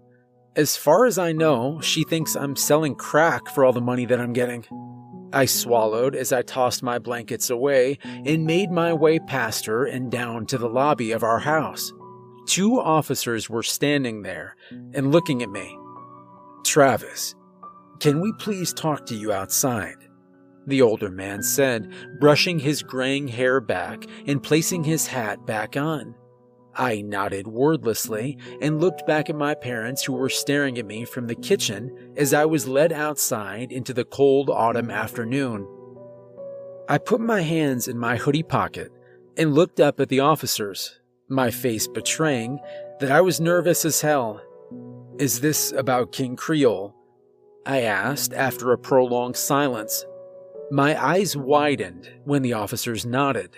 They looked around quickly before the older one took his hat off again and looked me dead in the eyes. "Tell him that we're sorry for the trouble that one of the rookies caused him. We didn't have time to radio him and tell him to wait for backup," the man said in a quick, nervous tone. My jaw fell to the floor at just how desperately this cop was apologizing to me. "I can tell him tomorrow when I go back to work," I offered the man, who breathed a long, hard sigh of relief and nodded quickly, taking a notepad out and a pencil. "Tell him the agreement with the department still stands and that we're terribly sorry about what happened," he said, scribbling something on his notepad and ripping it out. Handing it to me, I looked down at the note, which was basically just what he had told me but in written form, I guess in case King Creole didn't believe me. "Yeah, okay." I nodded, putting the page in my hoodie pocket and shaking both of their hands, then wordlessly walking back into my house and walking past my parents, who bombarded me with questions. I didn't answer them, just went to my room and collapsed back on the top of my bed. I pulled the covers back over myself and resigned to dealing with all of this some other day. Making my way back to work the next day, I sighed as I entered the familiar dusty shop. Walking over to the counter and sticking my needle back into the template, I looked back at the basement door, which was eerily silent. I shook my head and reached into my pocket, walking over to Creole's office and knocking 3 times. I stood back a bit and waited for the boss man. He didn't leave me waiting for too long, as he soon opened the door and smiled a big and wide smile when he saw it was me. "Travis, how was your day off? I missed you, boy."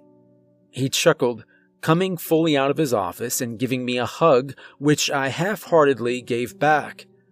"It was fine, sir. The police came and told me to give you this," I said, reaching into my pocket and handing him the handwritten note. He looked at it quizzically and took it from me, looking down with his button eyes and that smile on his face growing wide enough to strain the stitches on his mouth. "Oh, marvelous. I was beginning to think they'd forgotten about little old me."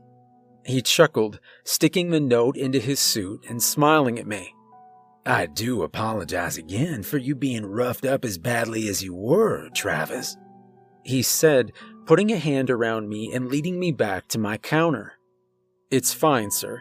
It didn't hurt that badly," I said, rubbing the bruise on my forehead a bit. "It only stung if I touched it, really. Lucky for me, my hair is long enough that I can hide it behind my bangs. Pays to never get a haircut sometimes." Good. I do enjoy your company in the shop. Even your little friend was missing you." He chuckled, tapping the template doll on its head. I looked at it, and for once it wasn't giving me a stink eye. Glad I'm not such an ass to it after all. "Keep up the good work, son," Creole said, giving me a firm pat on the back and leaving me to run the front end once again. Doing my usual ringing up of the odd customer, I was soon enough met with something that did make my day a little better. Olivia usually came back to the shop every Saturday with her new mother, so it's always a little ray of sunshine to see her so happy. "My doll broke," she said with a sad little pout, holding up the doll of what used to be her mom and showing that the arm had indeed come off. "Can Mr. King Creole fix it?" she asked sadly, like this was the absolute end of the world. I looked up at her new mother, who looked at me with this blank gaze. Well, I thought then it was blank. Now, I think it was one of worry and pity. I didn't even have to go get Creole when he threw open the door to his office and came over to Olivia, who ran to him and gave him a hug like he was her long-lost father. He smiled and giggled with her as he took her doll in her hand and led her to his office. Are you aware of what awaits you? Olivia's new mother asked out of the blue, in a soft tone. I looked at her with a confused look. What do you mean? I asked her, sitting up in my rocking chair and looking at the VOODOO template, taking it off the counter and placing it on the floor, looking back at her for more information. She looked to the wall of VOODOO dolls behind her and leaned in close to me. He's using you. You need to get out of here before it's too late, she said in a soft, begging tone. She grabbed me by my hoodie strings and pulled me closer. Get away, she begged, quickly letting go of me and doing a full 180 of emotions, a big happy smile on her face as Olivia came back with her doll all fixed up. Be more careful with her, darling. She's fragile, he instructed, giving Olivia a pat on her head and handing her back off to her new mother. Olivia nodded up to the VOODOO man and took her mother's hand as she was led out of the store. Her mother looked back at me, and a sad look came to her face. After they were gone, I turned to King Creole and mustered all the non-existent strength I had. Sir, why did you hire me? I asked him, quickly placing the template back on the counter and putting my hands on the dusty surface. The question seemingly caught him off guard as he looked at me like I'd spoken to him in an alien language. He stared at me with those button eyes for a good long time, long enough for me to grow uncomfortable. The same look he gave me when I asked him about the basement. I just needed an extra hand, was all he said. Oh, okay. I nodded quickly, sinking away from his piercing gaze. It felt like every button eye was looking at me in the shop. It was a lifesaver when the front door opened and a customer walked in. Creole instantly turned into his usual happy self and happily granted the person's wish of curing their cancer. Shame about the heart attack they had right afterward. As Creole took hold of the dead body, he dragged it towards the basement and opened the door behind him, grunting as he tried to get a better grip on the cadaver. I was about to offer help to him when a white arm jutted from the darkness of the open basement and wrapped around his neck. You sneaky whore, he shouted, slipping on the first step of the basement and tumbling backward into the darkness.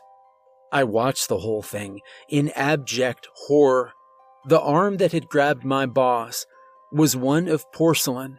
I could tell this because of all the shards of it that had fallen off when the two of them went tumbling down.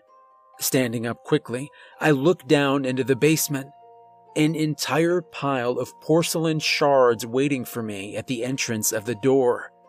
Sir, I shouted down into the dark depths. Do you need any help? I didn't hear anything from him, and I looked down into the darkness. Swallowing the bile building in my throat, I pulled my phone out and turned on the flashlight, clenching my fist as I took my first step into the basement. It took me a whole 30 seconds to take my second step, just out of fear for whatever was going to come towards me in the darkness. Sir, I shouted into the darkness again, taking a few more liberal steps before I froze. I shone my flashlight down the steps, and I heard a fast scurrying ahead of me. Oh, screw this, I shouted quickly, turning and booking it upstairs. I managed to get up there and put my hand on the door, flashlight still shining down into the dark. What met me was a woman, body made completely out of porcelain, crawling up the stairs at mock speeds toward me. She wore a dirty and tattered white dress, and she was missing one of her eyes. I didn't let her get far as I quickly slammed the door in her face and pushed my full weight up against it. Let me out, she screamed, smashing her hands against the door. cracking porcelain heard as she smashed and beat against it. "Before he wakes up, please," she screamed, confirming to me that she'd subdued my boss. I closed my eyes and just kept my full weight against the door as she kept on banging. "I can't. I have no choice," I said back, just keeping my eyes closed as she banged and pounded with futility. I didn't know who this creature was, and I didn't want to know. What was going to stop me from ending up like her? So I just kept against the door until she suddenly fell silent. And then a familiar voice came from behind the door. "Open the door, Travis," came the haggard and tired voice of my boss. I cautiously looked at the door and backed away from it, the knob turning and the figure of my boss coming out and slamming it shut, locking it with the key and pounding his fist into it. "Are you okay, sir?" I asked him, backing up to give him his space. He looked back at me, the stitches to his mouth torn open as he covered it with his hand. Nodding to me, he pointed to something behind me. Looking, I saw the template was holding a spool of thread and needle. Nodding to him, I walked over and gave it to him. He lifted his hand up and quickly started to sew up his mouth. A thick black liquid was dripping from it as he sewed himself back up with expert precision, finishing it up in under 30 seconds flat. "I'm fine, son. She just got the drop on me," he growled, tossing the spool back at me and working his lower jaw. He then turned his attention back to me and grabbed me by the throat, shoving me into the wall and giving me a firm squeeze of my throat. "I told you, never go down there," he snarled at me. I was worried about you," I choked out, trying to pull him off of me, gagging and looking pleadingly at him. He gritted his teeth and dropped me, causing me to gag and choke for air as he walked away. I looked up as he silently walked to his office and slammed the door behind him. Pulling myself up into my rocking chair, I breathed hard, just trying to get my bearing. It took a good hour for me to finally pull my phone out and shakily look at it. What could I possibly do? The police obviously wouldn't help me if they came to me to apologize for them coming here. I had no one to answer anything for me. Except, I looked back at the basement door and walked over to it, stepping over the still dead customer. "I'm sorry. I'm afraid of him. Do you know anything about him? Is there some way to stop him?" I asked into the keyhole. I waited to see if the porcelain woman was still there. I kept waiting, and I was about to give up when a soft voice came back to me. "Charles," she whispered softly. "Charles Sumner," was all she whispered. Going silent again and not responding, I nodded a silent thanks to her and went to my counter, pulling up my phone and starting my research. Well, it turned out that the only thing I knew about Charles Sumner was that guy that got beat with a cane in the Senate before the Civil War, so I don't think the internet is going to help me there. I worked the rest of my shift and left without a word to King Creole. But instead of heading straight home, I went somewhere I hadn't been in years. The library. A wealth of knowledge, and the only place I could think that would have anything on my boss. Getting to the reference section, I poured into everything and anything I could. Looking at the newspaper section, the headlines, deaths, famous people from my town, anything about Charles Sumner. And then, about an hour before they were about to close, I got a hit. Charles Sumner, 1900 to 1925. He was a pretty famous pianist back in the day, and was even part of a band called the Sumner Orchestra. Other than that, I didn't get too much about him, but it did lead me down a rabbit hole when I saw the only picture of him in the reference book. It was clearly my boss, King Creole, in the flesh. No button eyes, no stitches, nothing. He was no doubt human in this picture.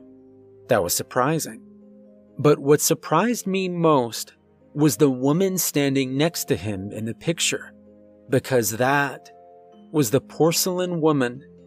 She was famous enough to have a caption along with our boy Charles, Mary Simmons, a well-loved singer in the band, and according to the book, Charles's fiancée. I dropped the book when I saw that and stared in disbelief. She was his fiancée.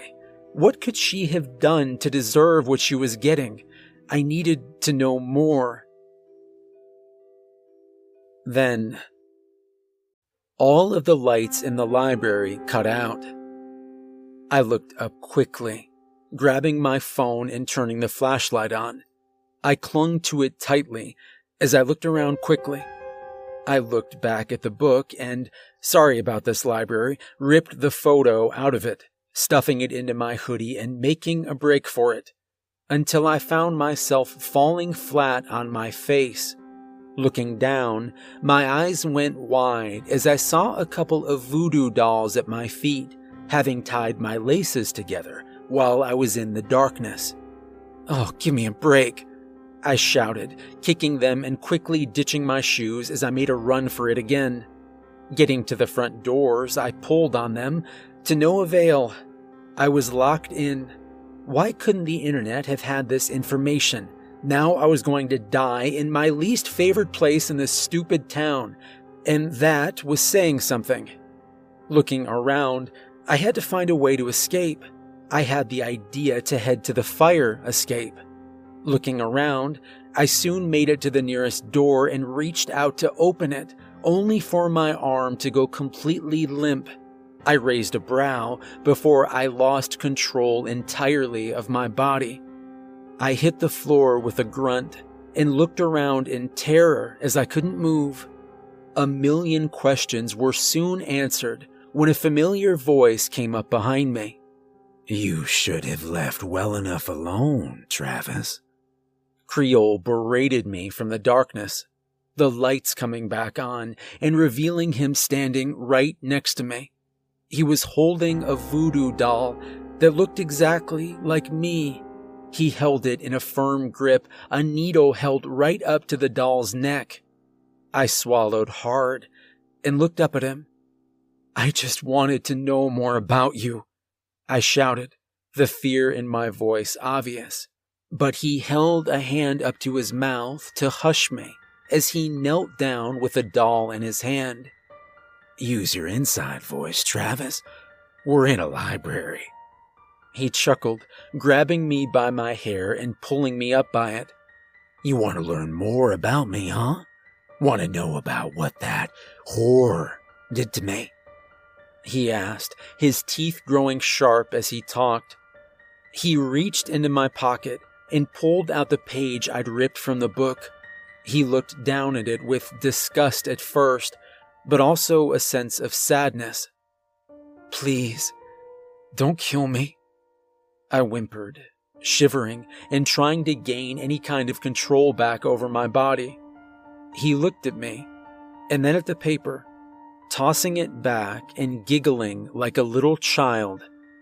"I'm not gonna kill you, son. I need you for things," he said, grabbing me by the hair and pulling my head up to meet his button eyes. "But after this little stunt you pulled, it looks like I'll have to put things in motion." He sighed, pulling me up to my feet and tossing the doll of me up and down. "What do you mean?" I asked him, again getting shushed by him. He patted my head and whispered something into the doll's ear. I suddenly got drowsy and struggled to keep myself standing, looking at Creole and then finally passing out. I woke up this morning and gasped, looking around quickly to see where the hell I was. I was in my room. Had I dreamed of all that? The picture of Charles and Mary, however, was still in my hoodie pocket, and that quickly dispelled any idea of a nightmare. I got up and went to the bathroom next to my room and screamed, because looking at my reflection in the mirror were 2 big black buttons where my eyes should have been. Keeping the door closed on my parents as they attempted to learn why I screamed, I finally convinced them I had seen a giant spider and killed it. When I finally heard their footsteps walk away from the bathroom door, I took another look at myself in the mirror. There was no doubt that my eyes were replaced by buttons. I couldn't blink, not that I really needed to, and I could see much better than I could before. This would have been nice if my eyes weren't buttons. I was stuck. I had to learn more about Creole and learn how to defeat him before I turned into whatever the hell I was about to turn into. I thought about trying to find Olivia's new mother. Unfortunately for me, I had no clue where she lived. I pulled on my hair trying to figure out where she could live when I had an idea. All of the items that were on her original mother's body were sitting behind the counter at work. This included a cell phone and her wallet, where her ID would be. Great. Back into the lion's den. Suiting up in my hoodie, I ran past my parents shouting that I was late for work and booked it outside. I hope I'll see them again. Making my way to the shop, I gathered all the courage I could and walked into it. I was immediately confused when I saw nobody there.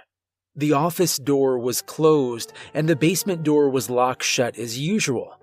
Well, at least this part would be easy. Walking over to the counter, I fished around in the container of people's things and soon found what I was looking for. Sophie, I said aloud, looking at the ID of Olivia's old mother. It contained her address, and it was within walking distance of here.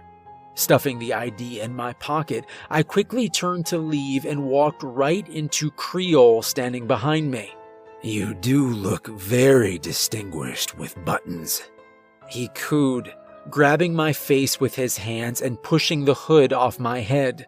Looking up at him, I shivered as he stared at me with a happy expression. "You're looking quite pale these days. Are you sick, Travis?" he asked with fake concern plastered all over that pale face of his. Looking down at my hand, I saw that it was quickly becoming the shade of white he was. "What the hell are you doing to me?" I shouted at him, pounding on my chest and finally shoving him off my face. I backed up from him and started to head for the front door. "I need a store clerk. You answered the advertisement, Travis," he said with a chuckle, picking up the voodoo doll of me from the counter. He pulled a needle from his pocket and held it back up to the doll's neck. I froze and looked at him with gritted teeth. Looking behind him, I feigned concern, making it look like Mary had broken free from the basement. He fell for it and looked back at the basement door. He did so long enough for me to chuck Sophie's cell phone, which I'd kept, right into his head, knocking his hat off and staggering him for a bit. Turning, I quickly fled out of the shop and started booking it towards the direction of Olivia's house. I was hoping that the voodoo doll had a limited range on me, and luckily I think it did, as nothing happened to me as I ran to the neighborhood. I was panting and out of breath, and I looked around to try and find the correct house. Soon enough, I managed to find it and stumbled my way to the door. I knocked on it.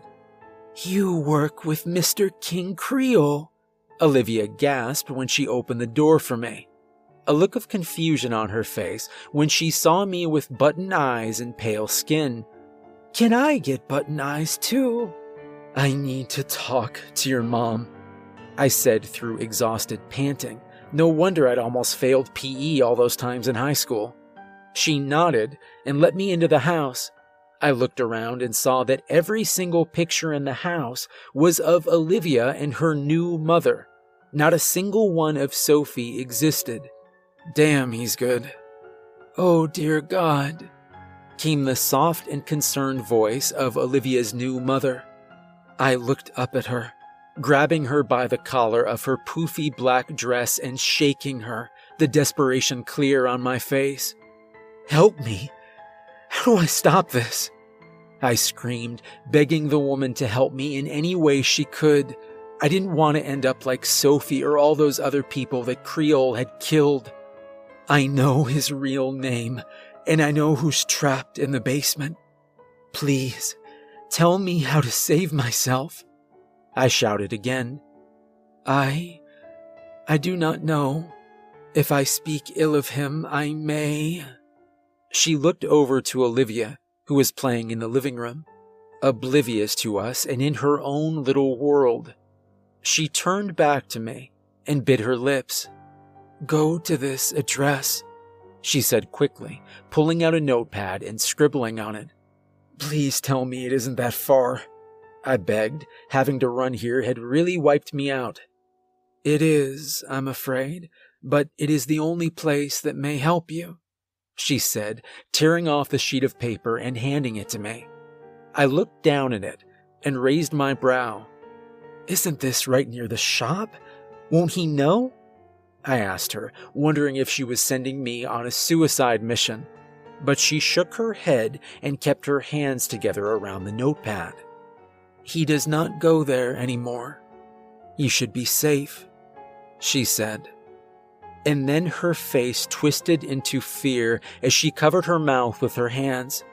The notepad fell to the floor as she backed away from me.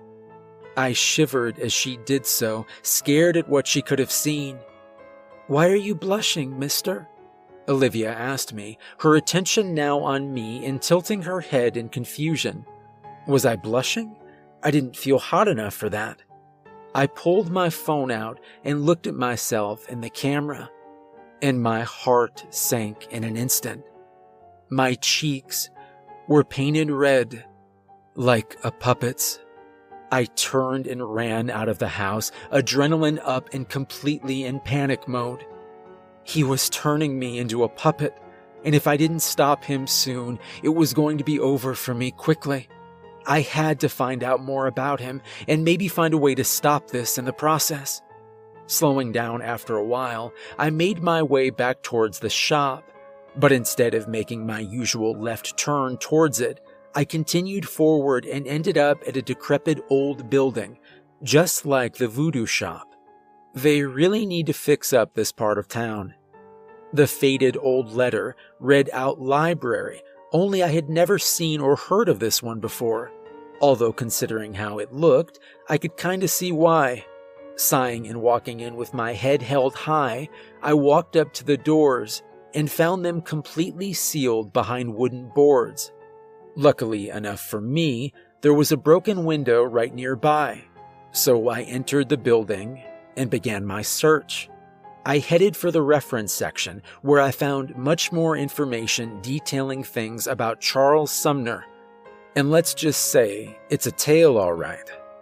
Charles Sumner was born into a poor family, his dad dying of cholera and his mother having to raise him on her own.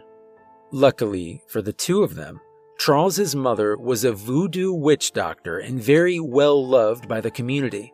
Charles, meanwhile, became a piano prodigy at the age of 7. He would go on to make a career of it, and soon enough, by the time he was 18, he was in his own band. Now, he wasn't a millionaire or anything, but it seemed like he was well off. While nice, this information didn't help me at all, and I was about to give up completely and just burn down the whole shop, when I suddenly turned to the last page the reference book I was reading had. When I saw in big black letters a headline from a newspaper, Charles Sumner missing. Intrigued, I read as best I could the old and decaying page of the book. Charles had gone out with his bandmates and had never returned home. I looked around, trying to find any other information on Charles, Mary, anybody. And then I found it. Mary Simmons and 6 others go missing. I read aloud when I found an ancient newspaper article about it. I looked up when I heard footsteps outside, but it was just some crackheads mumbling to each other. I went back to the paper and read it as best I could. Mary had gone missing about 4 months after Charles did. I stroked my chin at that and looked back at the other books I had thrown around everywhere. His mother, I mumbled to myself, going on a hunch and trying to find a book or something on her if she was so beloved by the community. And I did. Although she retreated from public life after the disappearance of Charles, I did manage to find one interview she gave before then. She blamed Mary for the missing Charles, and more importantly, the missing $10,000 he had won in a contest the night he went out. Gotcha, I said aloud, closing that book and trying to use my mind to piece some things together. Having a good read, son? Creole asked me, sending me flinching into the bookshelf and staring at him as he sat up above me and across from me. A really good one, Charles. I shot back at him. The smile on his face disappeared. He growled at me and hopped down to my level, grabbing me by the collar again and slamming me harder into the bookshelf. Don't call me that, he snarled, lifting up his fist to beat me, only for me to headbutt him and grab a book from the floor, striking my boss in the face with it and pushing him over. He tripped, but stared back at me with anger in those buttons of his. What did Mary do? Why do you keep her trapped in the basement? I demanded to know, lifting the book over my head to hit him again. He looked at me with sharpened teeth and got back up to his feet. He fixed his tie and looked at me like I was a worm that he just stepped on.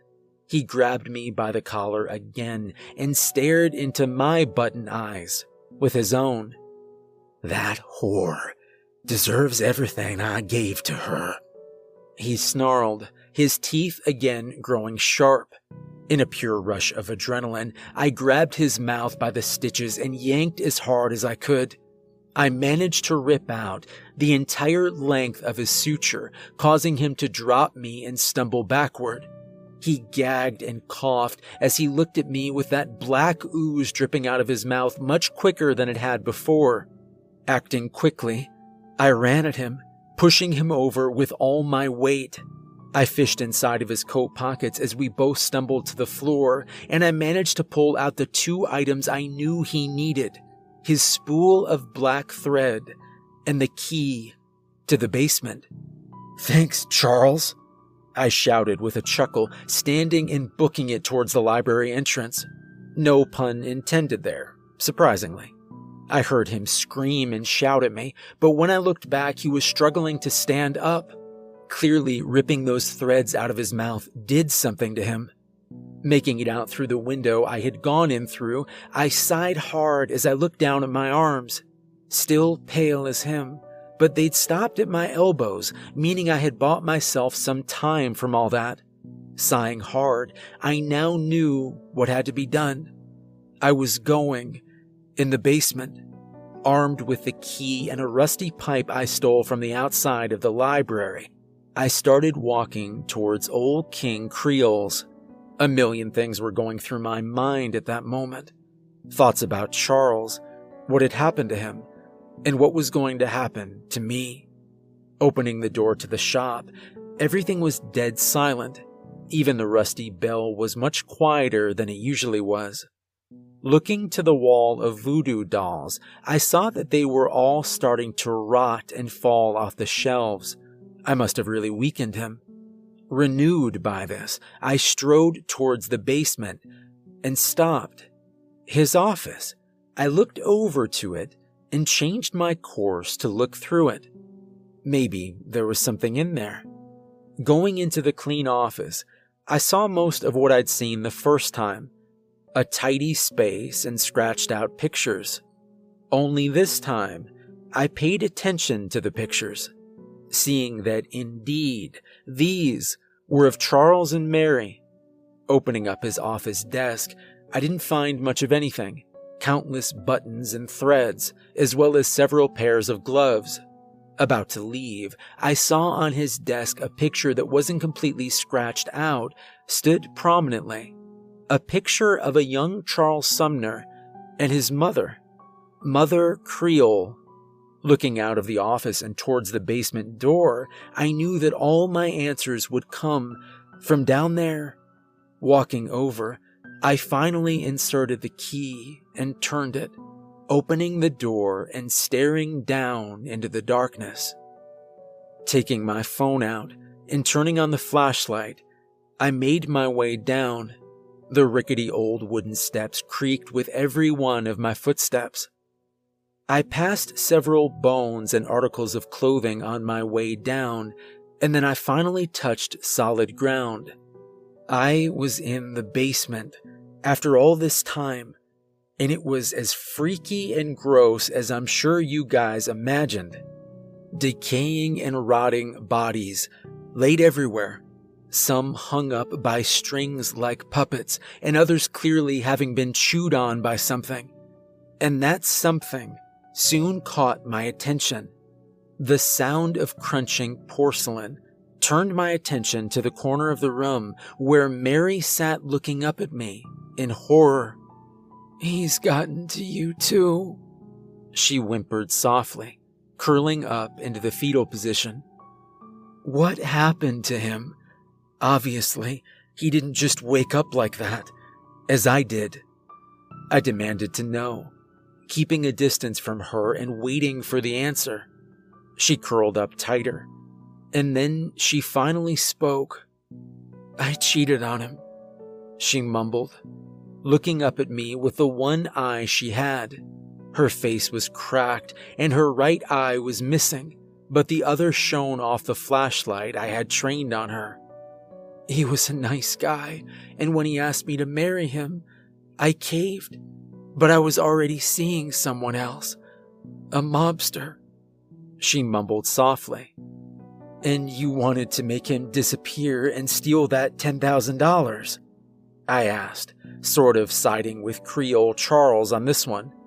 "No, that wasn't the plan at all. I told Henry that I just wanted him to get scared and leave town.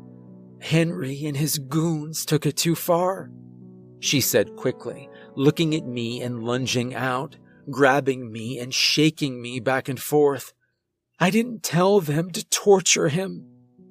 "Wait, torture?" I asked quickly, shoving the porcelain doll off me. She looked fragile, but something had to be chewing on all these corpses down here, and she was the only thing down here. "Yes, those stupid idiots," she mumbled, starting to cry and looking up at me. She held her two hands up and rubbed her messy hair around. They tortured him, beat him, ripped the eyes out of his head, and cut his head off when it was all said and done," she explained, looking up at me for some kind of sympathy. "What? You were just going to sleep with him and steal his money? I don't believe you for a second. He's done horrible things to people. But if you caused that to happen to him, you're no better than him," I said with a huff. It didn't make sense, the way she put it, at least. "What? But," she began, obviously trying to fix her lie, but she gave up and sighed, rubbing her cracked face and nodding behind her hands. She looked back up at me with an exhausted face. "Fine. I wanted to get rid of him, but I wasn't strong enough to just come out and say I didn't love him anymore. He spent every single moment of his life playing gigs which I had to sing in, and I hated it. I hated all of that. So when Henry came and swept me off my feet, I decided to be selfish for once in my life," she shouted back at me, stumbling to her feet and staring at me with daggers in her single eye. "I guess you didn't expect him to come back as a vengeful voodoo ghost," I snickered, backing up from her and heading back towards the stairs. She followed me, the anger still obvious on her face. If Henry hadn't done such a shit job hiding his body, his mother wouldn't have discovered it and turned him into that freak, she mumbled, turning and looking around the wall she must have looked at for almost 100 years now. Now, I'm nothing but his punching bag. She sighed, looking back at me with a hopeless expression. He fixes me, then breaks me over and over again. She despaired. I'm sorry, Mary. I really am. But at the same time, you aren't some innocent victim, I responded. Sorry, Travis, my boy. Your luck's run out, the familiar voice said to me, before something struck me on my head and I lost all control of my body. I flopped to the floor and passed out, his nice dress shoes coming into view just as I lost consciousness. Wakey, wakey, son, Creole hummed, smacking me hard in the face with a glove. It snapped me awake, and I looked around, instantly trying to move but finding myself stuck and trapped. I looked around and saw I was still in the basement, only I was tied to a table. You gonna cut me in half? I asked, groaning at the stinging pain in my head. I looked at him and realized that he'd lost an eye. Then I saw he'd used the thread from that eye to sew his mouth back up. Unfortunately not.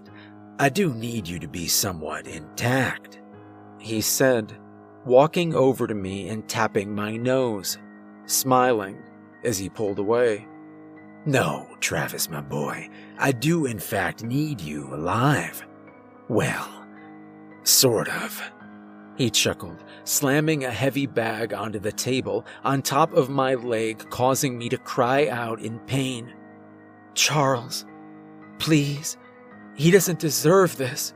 Mary's soft voice spoke up, causing Creole to stop his searching in the bag and look off into a direction I couldn't focus on. He walked off, and the sound of breaking porcelain was more than enough for me to understand what he was doing to her. Sorry about that, he returned with a chuckle, searching through the bag once again. He smiled nice and wide when he finally found the item he was looking for. He pulled out an ancient drill, the kind you need to crank to be able to use. What are you gonna do to me? I asked him. He looked at me with a wide and happy smile as he placed the drill on my exposed palm. I need a permanent employee, someone who can work hard and never ever take breaks or refuse an order. If you had just been a good little boy and just followed my orders, I wouldn't have had to do this step. But you just had to start snooping, didn't you? He sighed, starting to drill into my hand. I'm not ashamed to say, I screamed and I begged. I thrashed and tried every way possible to try and escape. It wasn't so bad with a second hand. I think I was passing out from blood loss by that point. The feat, lucky enough for me, was a walk in the park compared to the drill into my hands. As I struggled to stay conscious, I saw that he had begun to tie thick pieces of string into the holes of my hands and feet. You'll make a fine addition to the crew, Travis. You practically look the part. He giggled, his voice distorted as I slipped in and out of consciousness. The feeling of something sharp and cold on my throat brought me back to reality. He had a hacksaw over my throat. What? No! I sputtered out. I tried to protest, but I was too weak to move at all. I'm sorry, son. This is the only way to grant you immortality.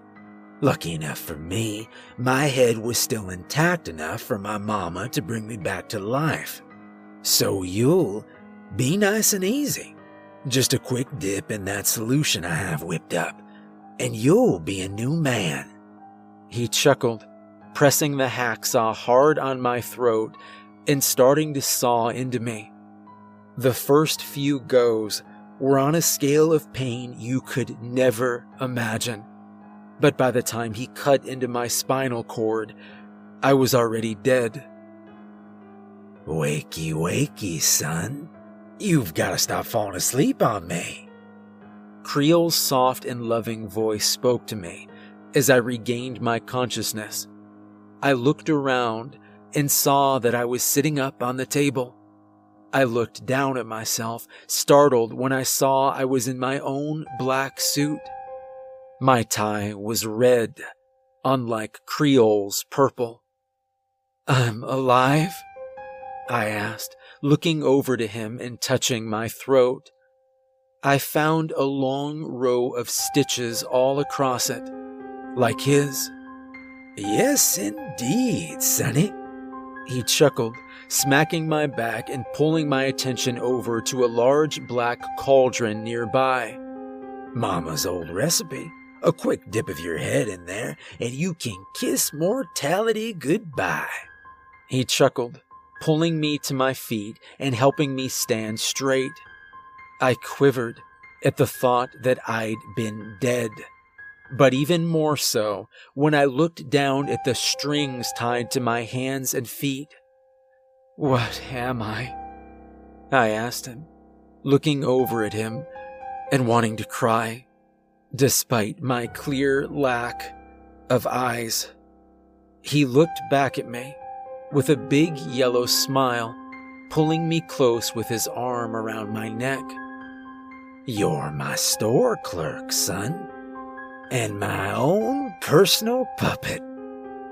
He chuckled, lifting up a mirror and showing me myself. I did start crying then, even if no tears came back. My face was pale and the red cheeks bright and vibrant. My normally messy hair was nice and combed downward. "Now you're going to work with me here. Forever," he said, stepping back and smiling as he motioned for me to go up the stairs. I looked up and refused to take a single step until the string tied around me went tight and some unseen force began to pull me upstairs. I tried to fight it. I tried so hard. I tried running out the door, running far away into the arms of my parents so I could wake up from this nightmare. But I had no such luck. The force made me go to my counter and stand there. Just stand there, unable to move. "I just want to go home," I mumbled, still crying as Creel made his way back upstairs. He looked my way with a smile and a chuckle. "Now, Travis, we can't have a sad store clerk. Let's fix that." He snapped his fingers and smiled at me. "Of course not, King Creole, sir," I said happily, saluting him and smiling back. My mouth and body may have said that, but my mind was screaming and wanting to strangle him with the strings keeping me held upright. "Attaboy," Creole hummed, clapping his gloved hands together and heading into his office, leaving me standing there with no way to sit down or do anything. Just stand there and smile like an idiot. I can only control myself at night when he locks the shop and spends all his time down in the basement. I'm allowed to sit and do whatever I want. But the second I approach the door, my invisible handler forces me back to my post. This is my life now. The puppet in King Creole's sick little games. All I can do is smile and thank you for coming in. I can't scream for help or anything. I'm trapped here, and I can't find any way out. Help me, please, help, and make sure to visit Old King Creole's half-priced voodoo shop. We have everything you could ever want. King Creole is a lovely boss and is more than happy to grant any wish you could ever want. And I'm more than happy to clean up anything you leave behind.